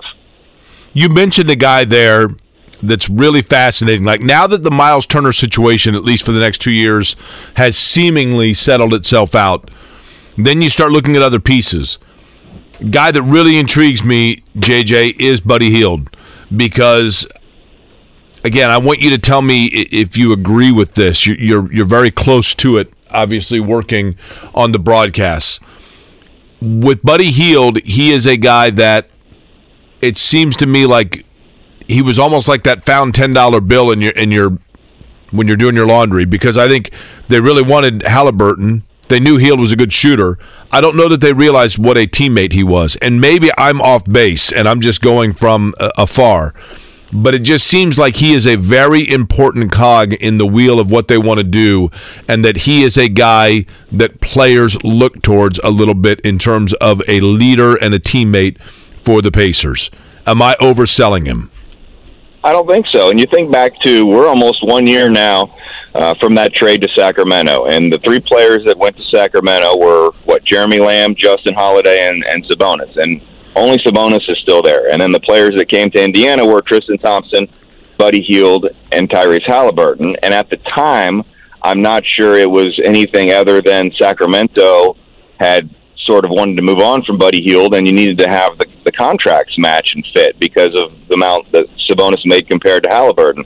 Since then, and even last season when the Pacers were struggling, we saw Buddy Hield's work ethic. We saw a positive attitude that was different than what you heard about him from Sacramento. And then even this season, he has been a very important part of what they were able to do in that first half of the season, exceeding all the expectations. It doesn't mean it's a slam dunk choice by the front office to decide that this is your guy moving forward, because we know how much things change in the NBA. And we have seen over the last couple of weeks, while he's had some really good games, it's been a lot more difficult for him without Tyrese Halliburton on the court. However, should you evaluate those 2 weeks, or should you evaluate when Halliburton is on the court? Because if you're going to be what you want to be, Halliburton will be on the court most of the time. So it's one of those things that as they evaluate the next 2 weeks in the trade deadline and maybe even into the summer, they have to look at both things. But I think they probably also have to talk with Tyrese Halliburton. He is your face of the franchise that you mentioned earlier, and what he thinks, and not just who he wants on his team, but also who he thinks he plays well with, is important. And so while you're asking me what I think about Buddy Hield, what Tyrese Halliburton thinks might be as important as anything. Yeah, and again, on Buddy Hield, the durability for him and that skill set, I just don't think shooting ages quite like some other skill sets, so that is very, very attractive in retaining him. Jeremiah Johnson joins us, Bally Sports. Nothing for the Pacers here to start the week. Back-to-back coming up Thursday, Friday, Lakers and Kings inside of Gainbridge Fieldhouse. JJ, you mentioned Myles earlier, and obviously his rim protection. The Pacers are 25th right now in points allowed. That has obviously been an issue, particularly as of late. I would think the lack of Tyrese Halliburton has led to more turnovers. That, of course, is harder to defend in the open floor. Why do you think, having Turner, though, the issues defensively continue to be there? It's a good question. They can't just let people go to the paint and expect him to solve all the problems. And what ends up happening when you get beat off the dribble, and this is something I know John talks a lot about, and I see it as well, when teams get to the paint, or when you're not able to stop guys off the dribble, there always has to be a little bit of help. So teams are not just going at the rim with Myles there and choosing to attack one of the best shot blockers in the NBA. They're often getting to the paint and then kicking out, and you're constantly seeing guys have to help, and it's a rotation. And these are the best teams in the world. And some of the teams, if I think back to Milwaukee a little over a week ago, the way they pass that ball around and find the guy that's going to have that opening to shoot a shot uncontested, it's phenomenal. It's almost breathtaking to watch sometimes, and you could take some film of it and have an 8th grade team or a freshman team or a varsity team watch it and say, do this, the way they zip that ball around. And so that's what the Pacers are running into. Just because Myles is on the floor doesn't mean you're automatically going to be an elite defensive team. I think they should be better than they are right now, but they're trying to just make up for some, maybe some personnel issues. Maybe just they don't have as many good defenders on the court. Maybe the length and athleticism right now isn't what some teams have defensively to allow them to be higher. It's something I know they're working on and they're not happy with, but I don't know that you can necessarily say, well, you should have Myles Turner. You've got to be better than that. I mean, it's 5 players on the court. Yeah, certainly the wing defense length, an issue there. Again, Jeremiah Johnson from Bally Sports with us here on the Payless Liquors hotline. JJ, you are a big schedule guy, which, fully understand that. Obviously, when you travel as much as you do for the games, you're looking at the schedule. I look at these next 3. Lakers at home, Kings on Friday, Cavs on Sunday. For a variety of reasons, this has got to be one of the more enjoyable, entertaining 3-game stretches inside of Gainbridge Fieldhouse all year long. Yeah, the first half of the season, there were a lot of weekend home games, and even over the last month when the Pacers have struggled, the crowds at the weekends at Gainbridge Fieldhouse have been phenomenal, and so I'm expecting the same. You always get a good crowd when the Lakers are in. I will be following the LeBron James injury news. It doesn't look like now he's going to pass Kareem at Gainbridge Fieldhouse. There was maybe an outside chance if he would have played and played well last night. But that Sacramento game, this is going to be one of the more underrated rivalries, I think, the next few seasons in the NBA, especially for two teams that will only play twice a season, because the venom that I felt from that crowd in Sacramento for Buddy Hield and the confidence that team and swagger that they seem to be playing with right now, I know that they have a lot to be excited about, and they deserve to be confident with where their record is and the way they're playing, but they're playing with a little bit of swagger, a little chip on their shoulder, and I know that Tyrese Halliburton's not happy about what happened in Sacramento. So yeah, he didn't play great in that game. That Friday game's going to be phenomenal. You hope that he's able to put 2 good days of practice together and be able to play, and it'll be a lot to ask for him, having been off for 2 weeks and injured, to play the back-to-back and to play Sunday. So I'm not saying right now he automatically will be playing Thursday, will be playing Friday. We'll monitor and see what they say the next 2 days in practice. But high profile as well. And even the Sunday afternoon game, 5 o'clock against the Cavs, I think a great crowd's expected there. So you're right on. You're spot on. If you got a ticket this weekend, I think you should be treated to a show. And how about this weekend for basketball fans in this state, to have the Pacers play those games on Thursday, Friday, Sunday, and then IU Purdue on Saturday. The schedule makers did it right this weekend. And little girls basketball sectionals as well. Hopefully the weather cooperates on that in high school. Who's Peru got this weekend? That's what I'd like to know. Do we know? You want to lay a wager on the game? Oh, I always take Peru, yeah. You got Peru or Western? You know what Purdue's really good at? You know why in tight games, if it comes down to it, they usually win on a circus shot. Yes, okay. What are you talking about? That was fabulous. JJ, that was not a real laugh, was it? Not really. I was dropping my son off at school before we got on the air, and he thought it was pretty cool that, just listening to the radio, I didn't tell him I was going to be on, and they said I was going to be on, and he asked if this is one of my favorite shows to go on, and I said, yeah, I enjoy it. I do have to be on my toes because Jake will tend to ask me some questions that I'm not prepared for, but I can always count on something mascot-related or something circus-related. So you definitely check that box today. You do agree, though, do you not? Next time you go to the zoo, Jake will be the third wheel. Jeremiah, you do. You do agree, don't you, that Rocky is in the non-boomer category, Rocky is the best mascot. We have determined that, correct? Not the gorilla. No. Well, I think I did say the gorilla about a year ago on this show when you asked me that, but I was feeling bad about it at the time because Rocky was my 1B choice. So you definitely do know your mascot. It's like Zach Edey or Trace Jackson Davis. You can't go. You can really hardly go wrong. JJ, last one before we let you go. Tyrese Halliburton's got to be an all-star on Thursday, right? I think so. The coaches vote. You know how much respect the coaches would have for him, not just for the way he plays, for the way he carries himself. I think there's also respect for Rick Carlisle around the league. You'd think that would play into it as well. It's a tough choice. There are always going to be players left out, but leading the league in assists and doing what he did until he was injured in that first half of the season, 23 wins in the first 41 games, that's the body of work, and he played enough to be eligible. Just because he missed the last 2 weeks, it won't be held against him, I don't think. There are some players, if you only play 30 games, then you're unlikely to be an all-star, and I think he's played enough. He's made an impact, and he should definitely be an all-star Thursday. I would be shocked if he's not. Yeah, I would agree on that. JJ, enjoy the couple of quieter days back from Memphis, and looking forward to these 3 home games at Gainbridge Fieldhouse coming up.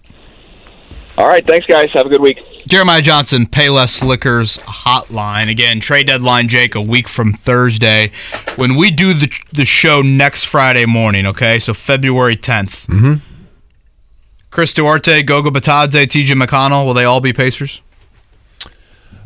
TJ McConnell will, I would imagine. Chris Duarte's a curveball for sure. Goga could be thrown in probably depending on if you need like salary match, right? Now, they do have one guy coming back. Did we mention this already? Yeah, we did not. We can mention this, I think, a little bit later. But somebody coming back potentially on Thursday. Yeah. Who I think could be moved in a week. You think so? I mean, you got such a logjam in the front court. I mean, Isaiah Jackson can't get minutes right now. Jalen Smith can't get minutes right now. But it's the kind of player they need. So you got to trade somebody, right? You got a logjam. I think they really like T.J. McConnell. If you're going to be out of the playoffs, there are some guys in this roster that I look at and just say, why are they here?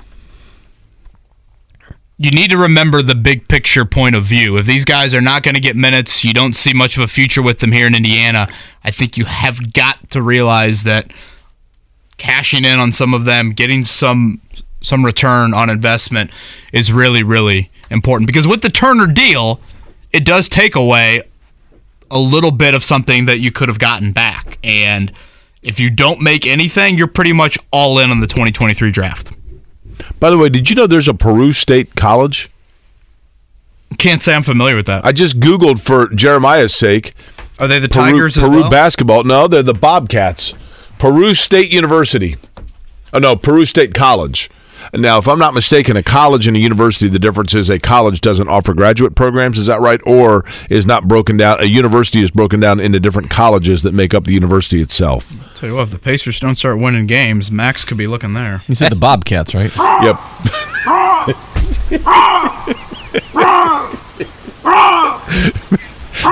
That's not really a bobcat. That is a human being in the backyard. That is Bob. Yeah, that's Bob after maybe something special. And then Bob got caught, and that's the end of that. I'd like to know where Peru State University is. Let me throw you this. Tucker Barnhart in 10 minutes. Upcoming schedule: Mid-America, Nazarene, Benedictine, and Missouri Valley. So where's your guess? I bet it's in Pennsylvania. Yeah, Nazareth, Pennsylvania. Right. It always seems like a good guess. I'll look it up and let you know. Tucker Barnhart in 10. Tucker Barnhart going to join us. Life is so much more than a diagnosis. It's about sharing time with those you love, hanging with friends who lift you up, and experiencing all those moments that bring you joy. All hits, no skips. Learn more about Kisqali Ribociclib 200 milligrams at KISQALI.com. and talk to your doctor to see if Kisqali is right for you. So long live singing to the oldies, jamming out to something new, and everything in between. In a few, he is now a Chicago Cub and heading out to spring training here. In a few days, I saw on the baseball front, looks like Greg Doyle's latest column. I mentioned this to you last week, Jake. We went bowling up at Woodland. Mm-hmm. With the family and some friends a couple Saturdays ago. They had up there, the promo pictures for the U.S. Open PBA Tour coming out there. I think it's on ESPN. Do they still do bowling on ESPN? ESPN2? I think they do. ESPN2 maybe. And they mentioned, it's the U.S. Open, which, the U.S. Open for golf, I mean, technically, if you have a low enough handicap, you can try to qualify. Greg Doyle is writing a column on Mookie Betts up there right now. Really? Mookie Betts, Dodgers outfield, they're trying to qualify for the U.S.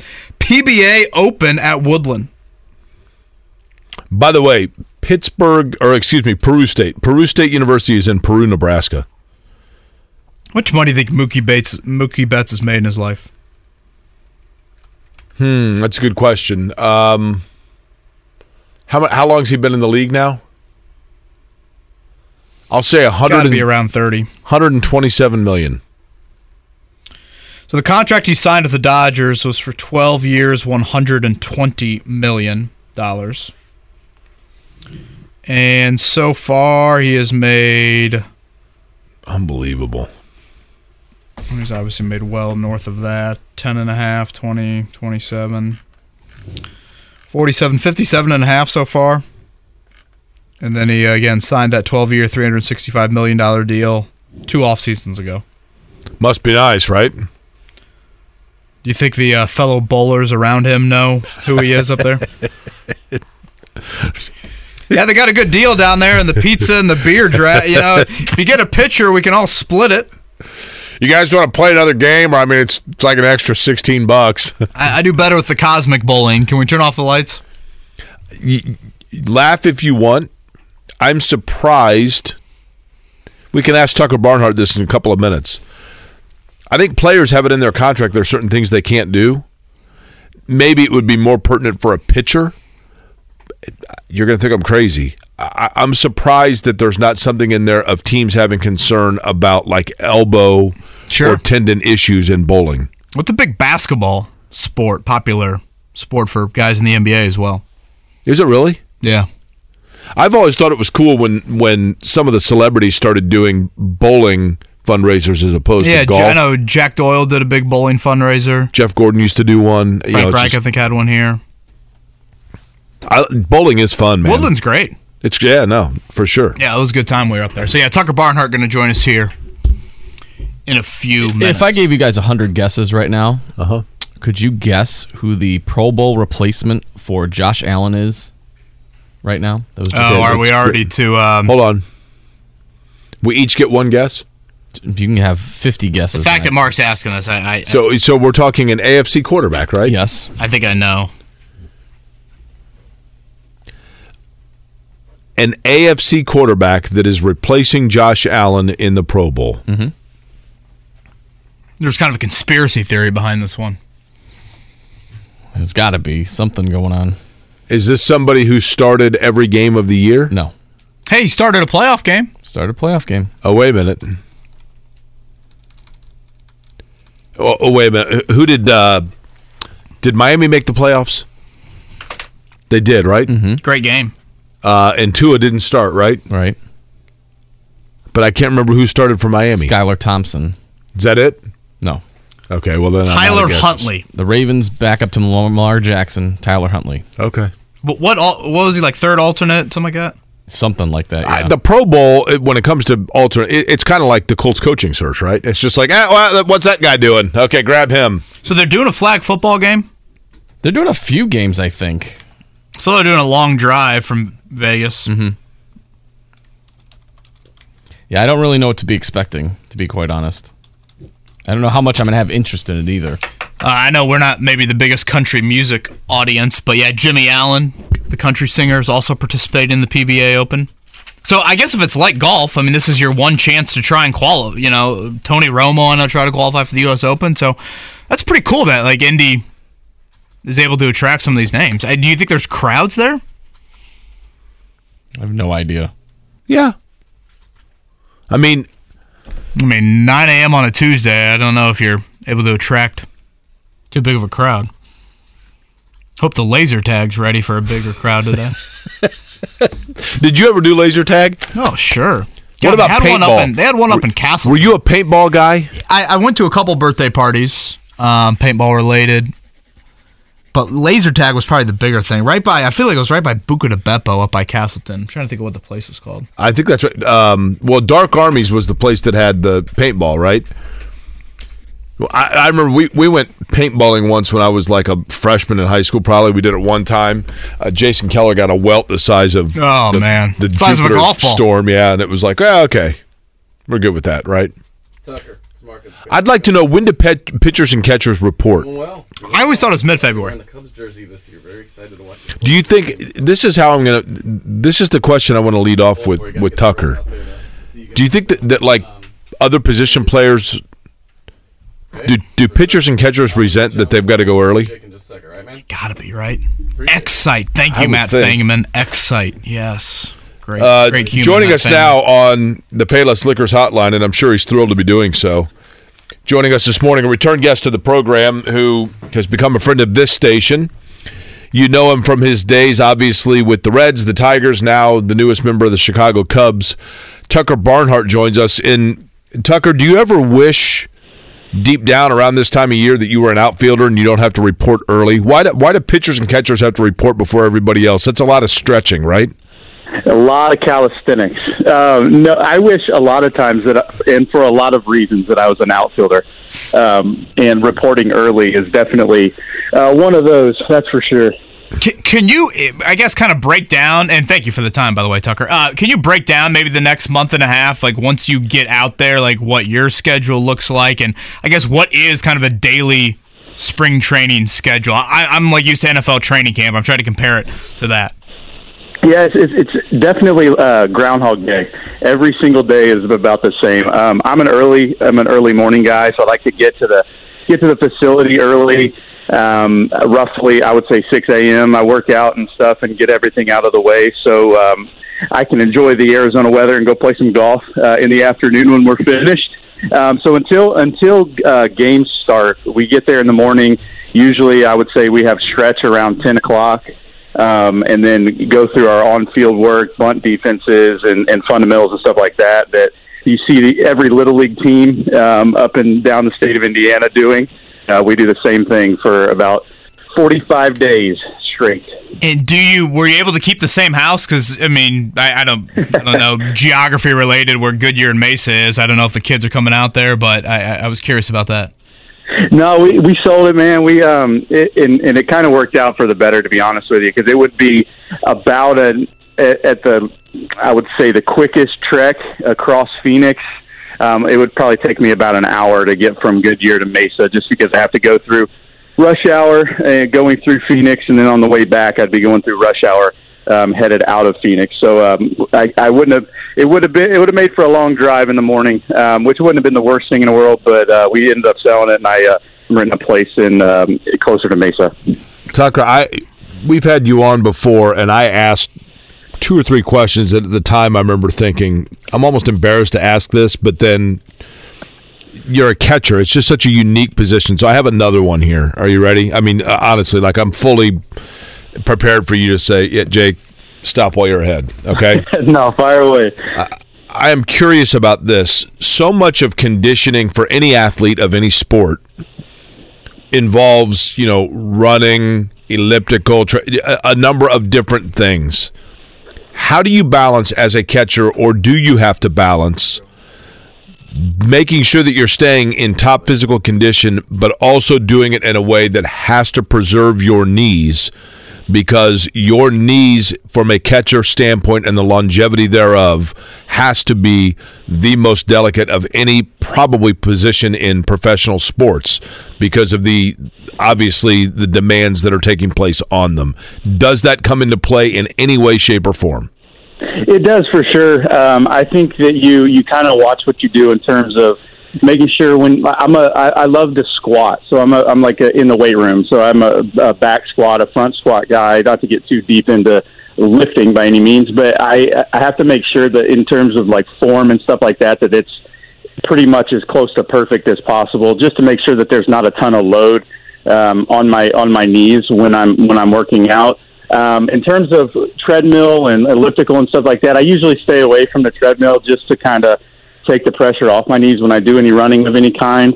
So it's a constant kind of just making sure that there's no pain or anything like that. And I think I'm a shorter guy. I don't weigh a lot. I weigh 195 pounds, and I'm 5'9" on a good day. And I think that has something to do with kind of keeping my knees healthy. I don't have a ton of weight, or I'm not a super tall guy that has to go a big distance when I squat down. So I think that plays a part in me being able to maintain my knee health and stuff like that. So there's absolutely I pay attention to it. I make sure that if there's any sort of twinge or any pain whatsoever, I make sure that where I work out at, I get it checked out. But luckily, I haven't had any of that, and hope to keep it that way. Are there ever from a catcher standpoint, this stuff fascinates me in terms of the reps and everything that takes place, because I've covered teams in spring training and seen kind of everything that goes on. So I'm curious if, from a catcher standpoint, do you ever say, hey, look, I want to get more reps with this particular pitcher? Like, I haven't caught him before. He throws a unique style. I'm not completely comfortable with just where his ball placement is for me. Do those conversations ever take place at all?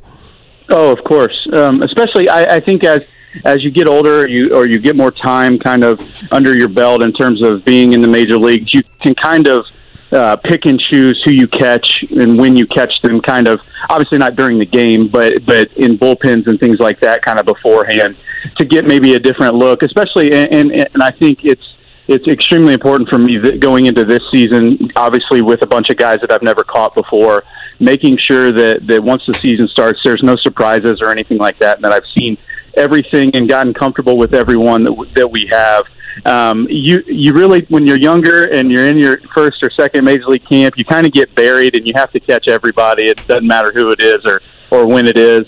But as you get older and as you gain more time, you can kind of pick and choose who you catch. So those conversations happen a lot during bullpens.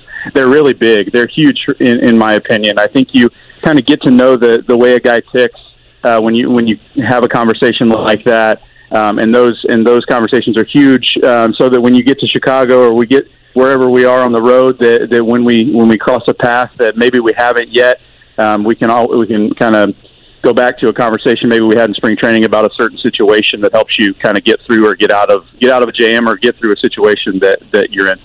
Two-time Gold Glover, obviously the Brownsburg native, and heading into year 10 in the big leagues. Tucker Barnhart now with the Cubs, joining us here on the Payless Liquors Hotline. It's been a busy offseason for the Cubs. They've kind of rebuilt the middle of that defense, including yourself.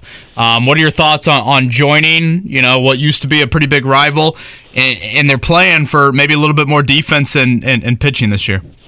Yeah, I'm excited. It's been pointed out to me on Twitter multiple times that apparently I'm not allowed to play for any major league team that state doesn't border Indiana. Which is, that's right.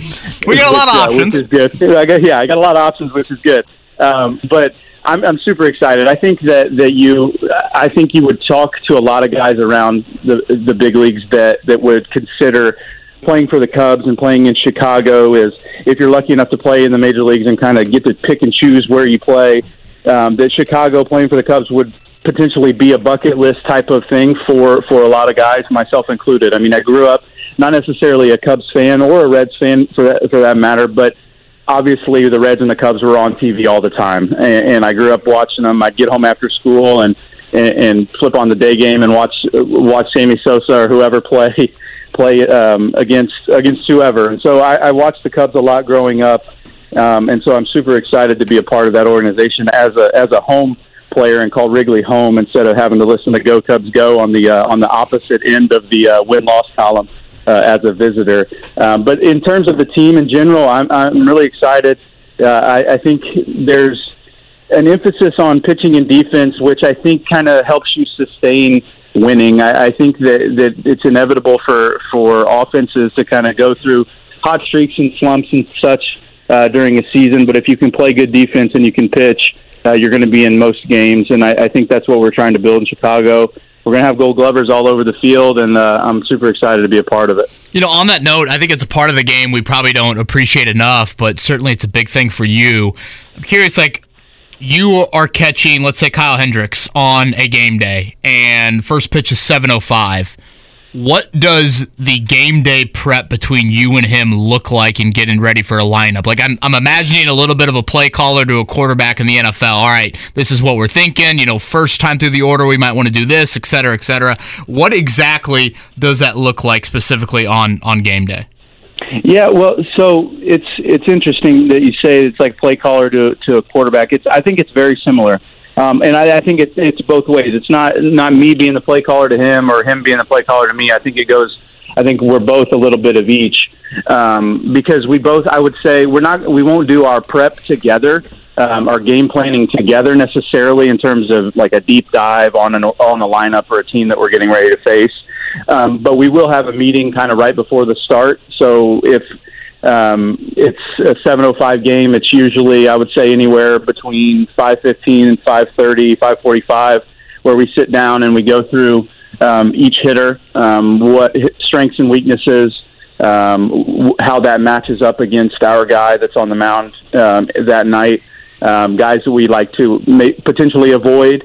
If a situation is second and third with a base open, we'll maybe walk this guy to pitch to the guy behind him, that kind of thing. So it's some guys are different. Some guys like to sit there and chat for an hour about who they're facing, and some guys want it to be 5 minutes long and just tell me what not to do to each guy. And so it's fun for me to kind of go through those. I've always been a guy that likes all the information. Give me every bit of information I possibly can have, and let me filter it and other guys are different. But it's a fun part of the game for me. It's the kind of the game within the game cliche that you hear all the time. We as fans and spectators talk about Wrigley, Tucker. Tucker Barnhart's our guest on the Payless Liquors Hotline. We talk about Wrigley Field and the challenges like in the corners. Like Andre Dawson was a great player, but he was a great player for the Cubs because he figured out the angles in right field at Wrigley, which are different than other parks. We as fans talk about that stuff, but do players? Yeah, definitely. We have a ton of meetings every day. It becomes a little annoying at times just because you want to get out there and play, but there are certain things that you obviously have to talk about. Going to Fenway Park, for example, before every series that you play in Fenway, you kind of whether you talk about it as a team or just with the outfielders. Typically, it's everybody because base running obviously comes into play when you're talking about weird angles and weird walls and scoreboards and different things. But yeah, it's talked about often. Pittsburgh comes to mind. In left center out by the bullpen, they have this weird little triangle area. Obviously, Fenway Park, Wrigley Field is one of them. But yeah, there are, I would say, half of the ballparks that are pretty standard and straightforward, and you don't talk about them. But I would say the other half has a uniqueness to the outfield that you talk about from a defensive standpoint, and you also talk about it from an offensive standpoint when it comes to base running and such. You know what's funny, Tucker, and this is literally the only area where our professional lives would have anything in common at all, perhaps, but so I do play-by-play for IndyCar races, right? I go to the different races and call the races. And more often than not, I can't remember. People will ask me about, this race at this track. And I'm like, I don't remember that at all. Then I get to the track, I see the track, and I can instantly remember everything that happened the year before. Does that happen to you from a playing standpoint where, like, if you were to be asked about a certain ballpark, you're like, yeah, I don't remember the angle. And then you get there and you're like, oh, yeah, now I totally remember the different nuances of this park. Does that happen at all? Yeah, for sure. I think it comes. I think it comes in a different in different ways. I guess you could have potentially. You could remember a ballpark by a great play that you made. You remember it by a terrible play that you made or terrible decision that you made, and then you remember a park just kind of by the uniqueness or the atmosphere or whatever. But it definitely does. I think that I'll always remember every little thing about Progressive Field in Cleveland because I caught a no-hitter there a couple years ago. And so it's things like that kind of come to mind. I'll always remember San Francisco and the way that the ballpark, the way that the wall in right field is and how hard the ball comes off, because I got thrown out there a few years ago by what felt like 100 steps trying to leg out a double that I should have stayed at first. So you definitely remember it right away when you walk onto a field. If you don't remember it beforehand, you definitely will when you get there. Last one for me, Tucker. And again, Tucker Barnhart with us here on the Payless Liquors Hotline, getting ready to report for spring training here in the month of February. Obviously, you are a huge Colts fan. You are a huge Pacers fan. I'll let you pick either or, whether you want to share some thoughts on the Colts head coaching search and or the Pacers season and the recent Myles Turner contract extension. Care to share any thoughts on either? Well, first and foremost, I want to know how what the progress on the Matherin statue is on your behalf in front of Cambridge. I'm actually heading down to Bloomington later today for a limestone meeting, so we got to make sure we got some premium materials on that front. But 5 straight, I believe, off the bench, over 20 points or more for Mr. Matherin. So thank you for asking about that. The update's going great. I love watching them play, man. I think they, for the first time, in my opinion, in the last couple of years, they're extremely exciting to watch play. I'm in the Myles Turner camp. I'm happy that he's here. I'm pumped that a guy, and I mean I know firsthand how hard it is for a guy to stay in one spot for a long time. It's not easy, especially in this day and age. And I think that you can hear it in his voice, in my opinion, on how much he loves Indianapolis. And being from here, being a Pacer fan for pretty much my entire life, I love to hear that, and I'm pumped that he's a part of the organization for the next couple of years and hopefully moving forward. But yeah, I enjoy watching him play. It's for the first time in a while. Like I said, it's in my opinion kind of must-watch TV, and so I check him out as much as I possibly can. I won't get into the other thing. I have some pretty strong opinions about the other organization, but I'm going to keep it there. Save those for our text message. By the way, are there fewer catchers that have caught a no-hitter than there are pitchers that have thrown one? That is a phenomenal question. Because I would think there are. I mean, there are guys that caught, more than one, right? But then again, one would think that like Nolan Ryan, did he throw of his 7 no-hitters, were they to 7 different catchers? I mean, there had to have been repeats in there, right? I would think so. I would think that it would make sense to me that there would be less catchers. Right. Like that's more. So in other words, you're in a more exclusive fraternity than say Nolan Ryan or Roy Halladay or those guys are, right? I mean, it would make sense. Yeah. So and you caught whose? Wade Miley. That's pretty awesome. Have you been close? How deep into a game have you been with a perfect game? Oh man. Let's see.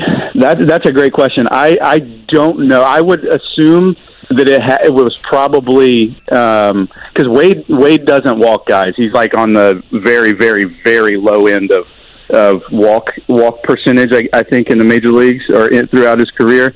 So I would assume that it was that night. But I don't know exactly when in the game it was. How I was thinking early in your career, you and Mike Leake going 6 innings or something with a perfect game. I don't know. I could be off on that. I had one. I caught Mike in Philly one time where you get these feelings where you start to kind of feel it a little bit. Whether the pitcher has like his A stuff or whatever, you're getting just a bunch of early weak contact. And so I think that sounds right. We were in Philadelphia, and I do remember having what felt like one of those nights, and I believe it was like into the 5th inning. So I would assume it's either that night or the one with Wade. That's for sure. Who's the most talkative guy when he comes to bat?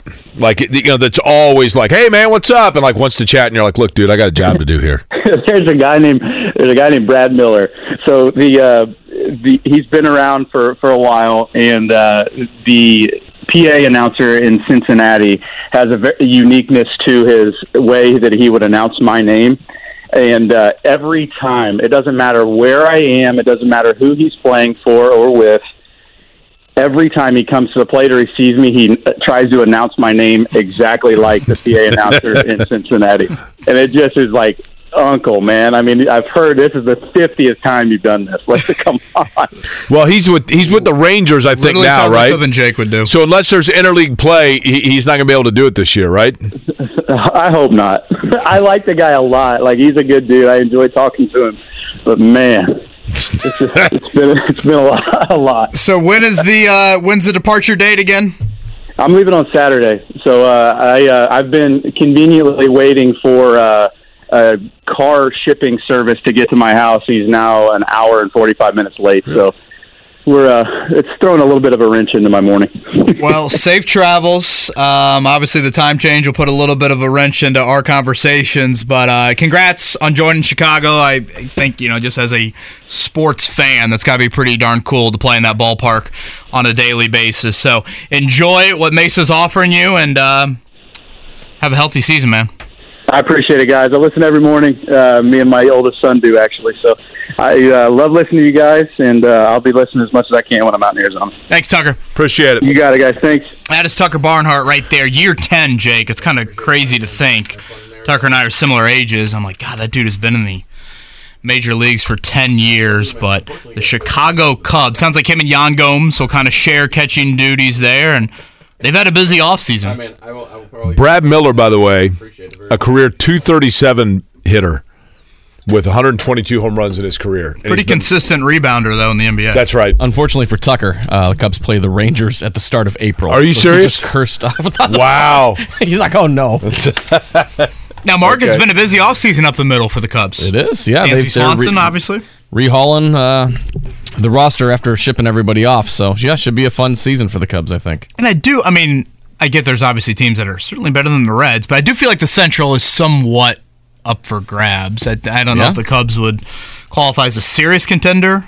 We certainly know the Reds are not that, but always look forward to a little bit of baseball. Cardinals, Brewers, still probably the favorites, but Cubs could be there. Cardinals, man, they just don't. They're like Bowser on Super Mario Brothers. You can't kill them.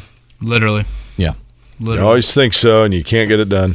So thank you to Tucker Barnhart for that. If you missed it, that'll be up on the podcast. We had Jeremiah Johnson on a little bit earlier. Pop quiz coming up in a few minutes. Until then, let's do a morning check down. The Morning Checkdown, brought to you by Ball State Basketball. Get your tickets at ballstatesports.com on 93.5 and 107.5 The Fan. We'll begin with Ball State. Take it on Bowling Green tonight. That game over in Ohio. Cards coming at 14 and 7. Bowling Green at 10 and 11. That's a 7 o'clock tip. Just after that game, Indiana will be tipping off right around the same time, 9 o'clock in Maryland to take on the Terrapins. Indiana coming in with a 5-game win streak, and Maryland coached by a guy who is a big fan of Trace Jackson Davis. Yeah, Trace Jackson Davis. He's the best player in the country right now. What makes him tough? It's such a tough cover. I don't think we have enough time. He's that good. I mean, they just post him up on the left block, and you got to try to stop him, and no one's figured it out. And I'll be honest, I haven't figured it out yet. I think he's more dominant than Zach Edey, and that's saying something. Because he gets everyone else shots. He's a willing passer. He's an unbelievable rebounder. He pushes the ball up in transition. He's really, really tough in the mid-post area. He's almost impossible if he posts up in the middle of the lane. He is an unbelievable shot blocker. He's a very, very good defender. I mean, I think over the last 5 games, he's scoring almost at an 82% clip on the right block. That's against the best defenses and the best coaches in college basketball. He's just, I mean, they have very good players top to bottom, but he is the best college basketball player right now. That is Maryland head coach Kevin Willard. Terrapins coming at 14 and 7. They are 5 and 5 in the Big Ten. Mark, remember when we had a training camp Jimmy call in and call it Trace Jackson Davis Bill Russell? Yep. That was what Kevin Willard pretty much said. Yeah. Right there. 2.5-point underdog Indiana tonight. Again, Maryland been good at home, bad on the road in the Big Ten. Haven't really beat anybody of note, though, at home in the Big Ten. So just an important one for Indiana with their recent really impressive play leading into Saturday. Jake, yesterday over at Gamebridge Fieldhouse, it was Myles Turner putting pen to paper on a renegotiation for this year and a contract extension for the next 2 years. Myles Turner will, if he plays out that contract through 2025, he'll be 29 years old. That'll be a decade here with the Pacers. Here was Myles yesterday on really having one of the longer tenures we've seen for the Pacers in quite some time. Still very surreal, growing up here. I spent my entire 20s here, and it's incredible, man, just to still see the same faces, at the beginning of my journey. I have such a strong belief in this organization, in this city, and what the city encompasses. And that's a huge factor in my decision to stay here. KP said it. I'm just getting started, man. I'm going to tell y'all right now, I'm just getting started. I'm starting to feel, like the best version of myself, or the best version of myself is yet to come. And I'm just leveling up each and every day. Pacers Thursday night at the Fieldhouse to take on the Los Angeles Lakers, who last night lost to the Nets 121-104. Luka Doncic 53 last night for Lakers Dallas. Kings back-to-back Thursday, Friday. Just quick Super Bowl note, again, a week from Sunday. It'll be in Arizona. Good news if we're looking for an entertaining game. The last 2 Super Bowls in Arizona. Malcolm Butler interception of Russell Wilson in 2015, and in 2008, that would be David Tyree. Really? And it's caught by Tyree. Great call. Was that the Joe Buck call? Yeah. We've got Fox, right? Kevin Burkhardt, Greg Olson. Yep. Aaron Andrews, Tom Rinaldi on the call coming up a week from Sunday. All right, our next call will be taking one from you. That'll be the pop quiz coming up here. That was a smooth segue there. Kevin and Corey, yeah, we really got it. You edit that for my resume. Do you remember those segues? Is that a thing anymore? Update that for my LinkedIn. I feel like we struggle there. The little motorized cart things, those kind of, outside of mall cops, those kind of went away. You definitely see those. I'm like, are those people going to wreck? I kind of wouldn't mind if one of them fell just to kind of see it. Okay. We'll see if the pop quiz turns into that. 317-239-1070. So, Jake, out of curiosity. Life is so much more than a diagnosis. It's about sharing time with those you love, hanging with friends who lift you up, and experiencing all those moments that bring you joy. All hits, no skips. Learn more about Kisqali Ribociclib 200 milligrams at KISQALI.com and talk to your doctor to see if Kisqali is right for you. So long live singing to the oldies, jamming out to something new, and everything in between. Life is so much more than a diagnosis. It's about sharing time with those you love, hanging with friends who lift you up, and experiencing all those moments that bring you joy. All hits, no skips. Learn more about Kisqali Ribociclib 200 milligrams at KISQALI.com and talk to your doctor to see if Kisqali is right for you. So long live singing to the oldies, jamming out to something new, and everything in between. Steve, went out to fill up my water during the break and thought to myself, wow, I wonder how much it costs to ship a car. Tucker Barnhart saying he's shipping his car out to Arizona for spring training. So I put in my 2016 Honda Civic. Don't think Tucker's driving that, by the way. Indy to Arizona, what do you think? So Indy to Phoenix. They're slapping that on the back of one of those big car carriers, right? You know, at first I thought to myself, is someone driving it? And then I'm like, no, they're certainly transporting it like that. How much you guys think? $2,800. Mark? $5,000. I was gonna guess along your guys' lines, $1,100.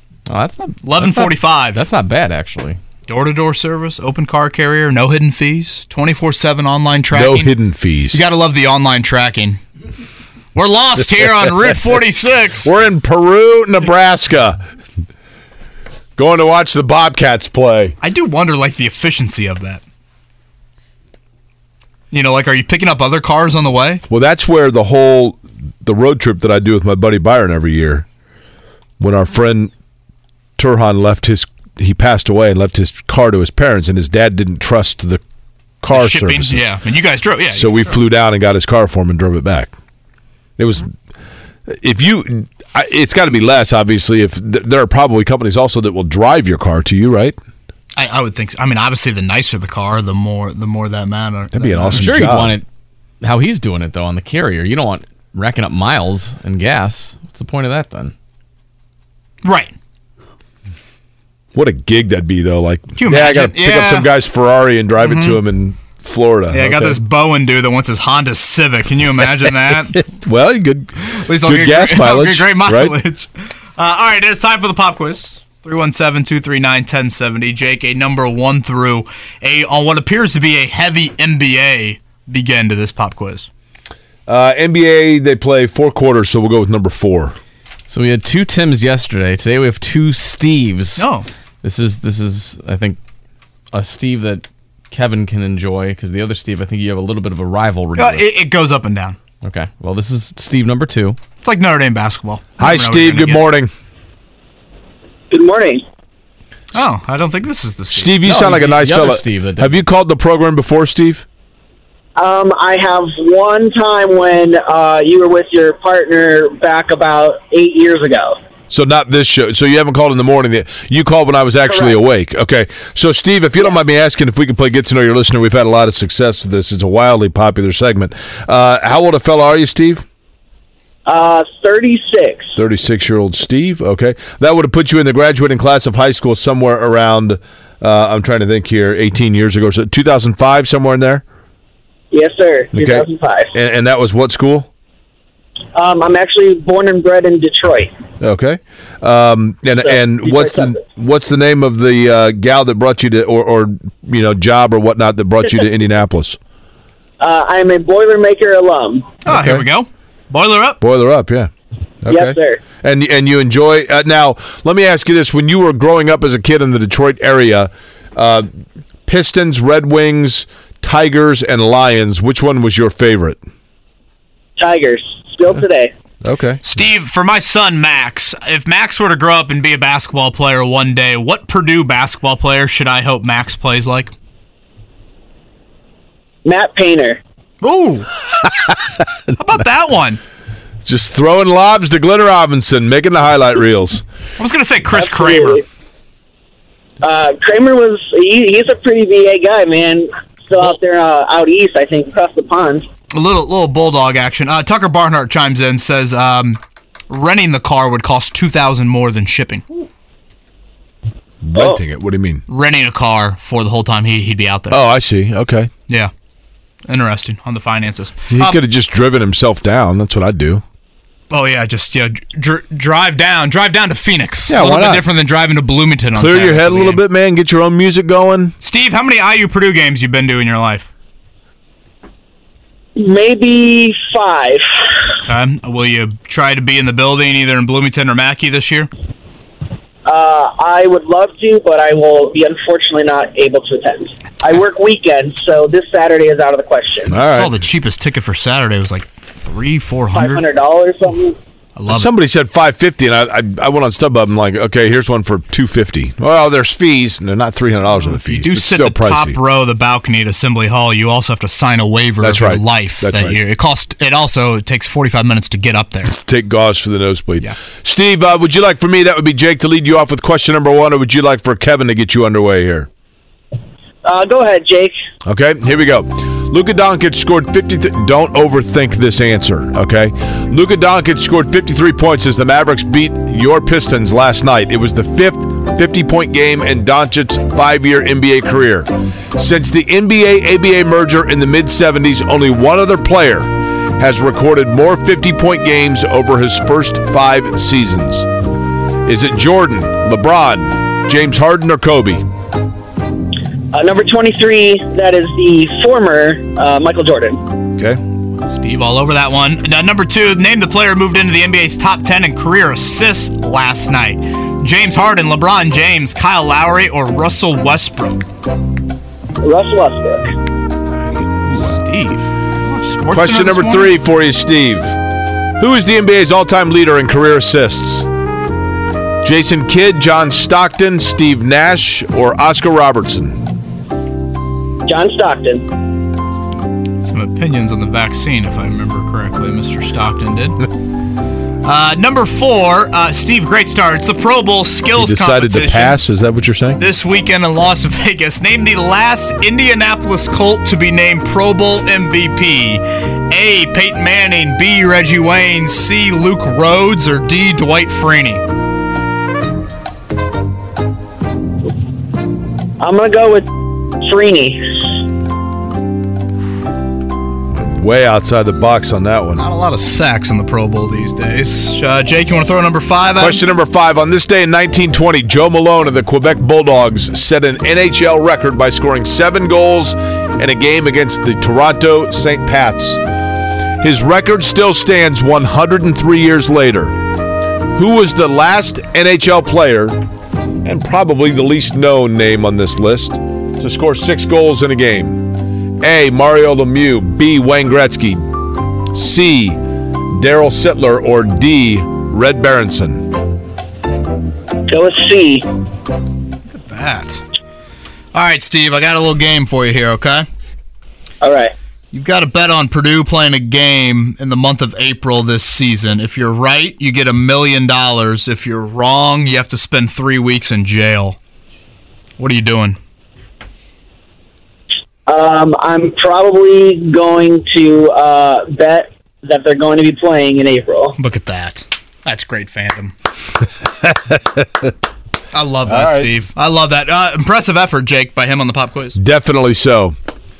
Michael Jordan was correct for question number 1. Yeah, Russell Westbrook, top 10 in career assists. John Stockton, the all-time career assist leader. He got 5 right. C. Correcto. So it came down to number 4, the last Indianapolis Colt to be named Pro Bowl MVP. I did think this was an interesting guess, considering how the Pro Bowl, I don't think, has ever been a defensive game. Dwight Freeney was not correct. Marshall Faulk was an MVP, but 10 years after that, the most recent one, Peyton Manning. 2004. Great effort. Junior in high school.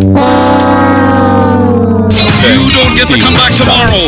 You don't even get a lousy copy of our home game. You're a complete loser.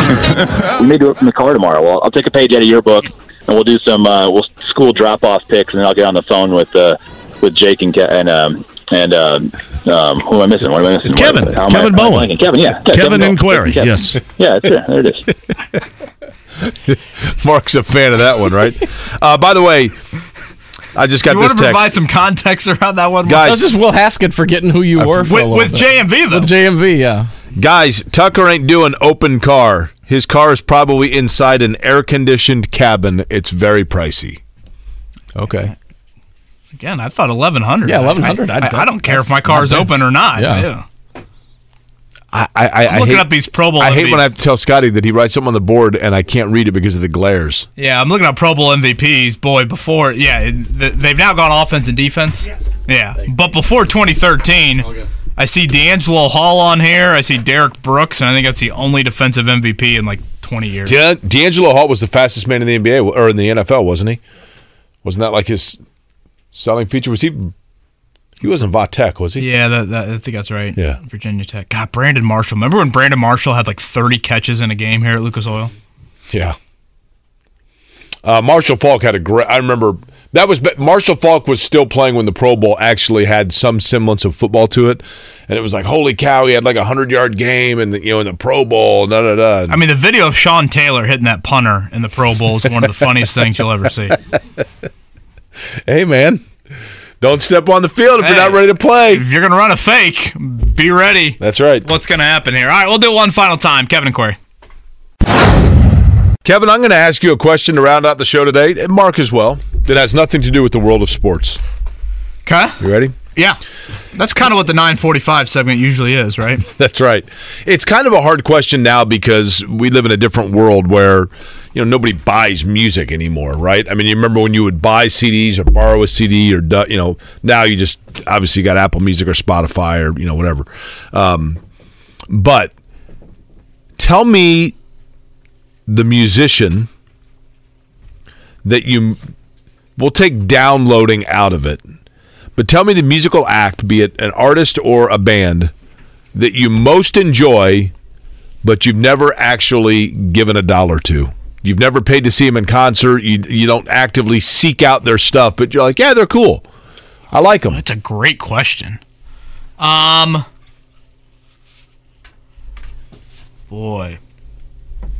I'd have to think on that one. Mark? You and I have similar musical taste, right, Mark? Because aren't you like Oasis a lot, right? Pull up my Spotify here and take a look. I mean, I've got like 4,000 songs, so it's kind of a difficult. So bands I like, but I don't really like just bands that you're like, you know what? Or I guess here's another way of saying it. Tell me a musical artist that is ubiquitous amongst your life soundtrack, but yet like you never meet anybody that lists that as their favorite band or artist. Like Oasis, you hear people that are like, oh man, I love Oasis, or I love Eminem. Foo Fighters, I love Eminem. Yeah. I love Eminem, never seen Eminem. And again, downloading music, Jake, just from my generation has just turned legal. Yeah, I totally get it. Like, I'll give you one. Here's one that has had hit songs and well-known stuff for the better part of my adulthood, but I've never met anybody that's like, when you say, like, who's your favorite artist, or, that they're going to see in concert, Lenny Kravitz. Like, I've never had anybody like, oh, man, like, we are going this weekend to go, or I'm going out to Vegas to see Lenny Kravitz. But he's cool, right? I enjoy Imagine Dragons, never seen them. You like them too, don't you, Mark? They're okay. Black Keys. That's a good one. That's a really good one. We hear them during the Blackhawks games. That's true. Lumineers? Do you guys like the Lumineers? Yeah, I've seen them. Shannon's a big fan of the Lumineers. And I'm like, okay. Now, what's the worst concert you've ever been to? And by that, I mean, there are two ways to look at this. Yeah, Macklemore was drunk one time at Klipsch. Pretty bad? Yeah. But they got great beat to the music, so. And Kesha was there, and I love Kesha. Who's the artist that you've seen in concert that you're embarrassed that people knew you went? Well, a lot of people probably say Kesha, but I've seen Kesha a couple times now. I saw Barry Manilow. That probably That's awesome. Good for you. Barry Manilow, actually. I'll give him this much. I was working at Channel 6. Barry called Jake on stage. I was walking out of work one day. It was a summer night. Susan Batt and Sarah Fraden, and I think Jennifer Carmack. I'm like, where are you guys going? They're like, we're going to Barry Manilow right now. We're on our way to Deer Creek. Like, we have an extra ticket. You want to go? I'm like, I'll go. And so I go there. I'm one of the 10% of the males in the audience. Barry Manilow comes out. He's like doing his introductory thing, and he says, now there are some guys in the audience, right? If you're a guy, stand up. And so like the 150 guys stand up, myself included, and he's like, I just want you to look around at the fact that there are 150 men that are desperate to do anything to get some action. I'm like, well, good for wasn't me per se, but that's a great line. But he knew he was kind of he almost paradised himself. You know what I mean? I think I've said this to you before. Like, I have found, and I don't know, maybe age qualifies or leads to some of this. I find myself just going to concerts that even if I don't love that person, act, etc., and like, Maddie's kind of coaxed me into it, I just have such an appreciation for entertainers. Completely agree. And I mean, I wasn't craft. that way 20 years ago. Yeah, like that's their craft. Obviously, when you're in high school, it's more like, oh, let's go to hang out with friends, and you don't even care. The big summer concerts when I was in high school, and they were already like an old band by then, so spare the jokes. Every summer, like the Steve Miller Band concert was a big thing. Man, we're going to Steve Miller. I realize now, like Dave Matthews, love going to that. Times a million. I think I've mentioned on this show before, a couple of years ago, we went to the State Fair. I was stunned. They get some pretty decent acts at the free stage at the State Fair. Yeah, I would agree with that. And I'm not like a fan of this musician per se, but we went to the State Fair and got out of the car, and I'll never. And Shannon's like, that sounds like Melissa Etheridge, and I'm like, there's no way Melissa Etheridge is playing at the Indiana State Fair on the free stage. And we walked over, and they had just started, and it was in fact Melissa Etheridge, and we watched 90% of the show, and I was like, there are some people that you just understand why they do what they do, because you're like, she sounded amazing. It was an unbelievable concert, and I'm not like a huge fan, and I'm like, it was fabulous. I'd like to get over to White River this summer. That's something I Great. did not Have you do been last since year. they've done the renovation? No, and I remember you saying it was pretty nice. It's unbelievable. I mean, it's like obviously it's state of the art, but it is beautiful. We mentioned this earlier in the show. The Colts head coaching search shifting a little bit into kind of the offensive guy. So Shane Steichen, the Philly offense coordinator, also calls the plays. Again, Nick Sirianni got about halfway through year one and said, this is too much. Handed those duties off to Shane Steichen. He's done it for the last year and a half. He will be reportedly having a second interview. I think the report was that will be in Philadelphia, which makes sense with the Eagles getting ready for the Super Bowl. And then Brian Callahan, the Bengals offense coordinator, sounded like potentially reportedly for a second interview with Indy on Wednesday in Arizona on Thursday. You know one thing? We do have updates on the website for those, 1075thefan.com. Got some written updates on each of these second head coaching candidates. Do you have a feel on who you think that are leaning? I do know that Raheem Morris is certainly a guy that they are very intrigued by. I think these offensive names are a couple that I'll be watching for. And I know we poked fun at it a little bit earlier, but if you talk leader, if you talk a Bruce Arians, a guy like Rich Bisaccia, potentially even a Wink Martindale, I do think those guys would impress Jim Irsay and Chris Ballard. Jeff Saturday is a candidate, which again, I think things have cooled a little bit. Jeff Saturday is a candidate because they love his leadership. So wouldn't that mean they would be looking for leadership in other candidates? Yeah. So I just think it's something you have to keep in mind. It does sound like this Denver opening has turned a bit like new ownership group, new president, a little bit of kind of awkward thing. Broncos fans are not too happy with how things have unfolded with this search. And we have looks like 3 openings left, assuming DeMeco Ryans to Houston. Is Sean Payton going back to Fox? He said 70% chance he would be. Denver, Arizona, Indy left, assuming DeMeco Ryans to the Texans. I mean, well, Ryan's informed that he's not going to the Broncos. He's already told them that. So, I think there are some whispers, and Jake, I know you mentioned this a couple days, I don't know, hell, probably over a week ago by now. Some people still think Jim Harbaugh to Denver. Really? They have not ruled it out. I mean, you imagine being a Michigan fan? Harbaugh's just an odd dude, man. How much? He's probably seen some concerts in his day. There was definitely outreach to Harbaugh, correct? I do not know that for sure. Again, I felt like a lot of the Harbaugh stuff was agent-driven. I was also curious how much the Chris Ballard presence would play into things. If you missed it, Jeremiah Johnson, Tucker Barnhart. That'll be up on the podcast coming up here in less than an hour. Everybody have a great Tuesday. Again, a little chilly, but looks like a nice day outside. We'll talk to you tomorrow here on Kevin and Corey.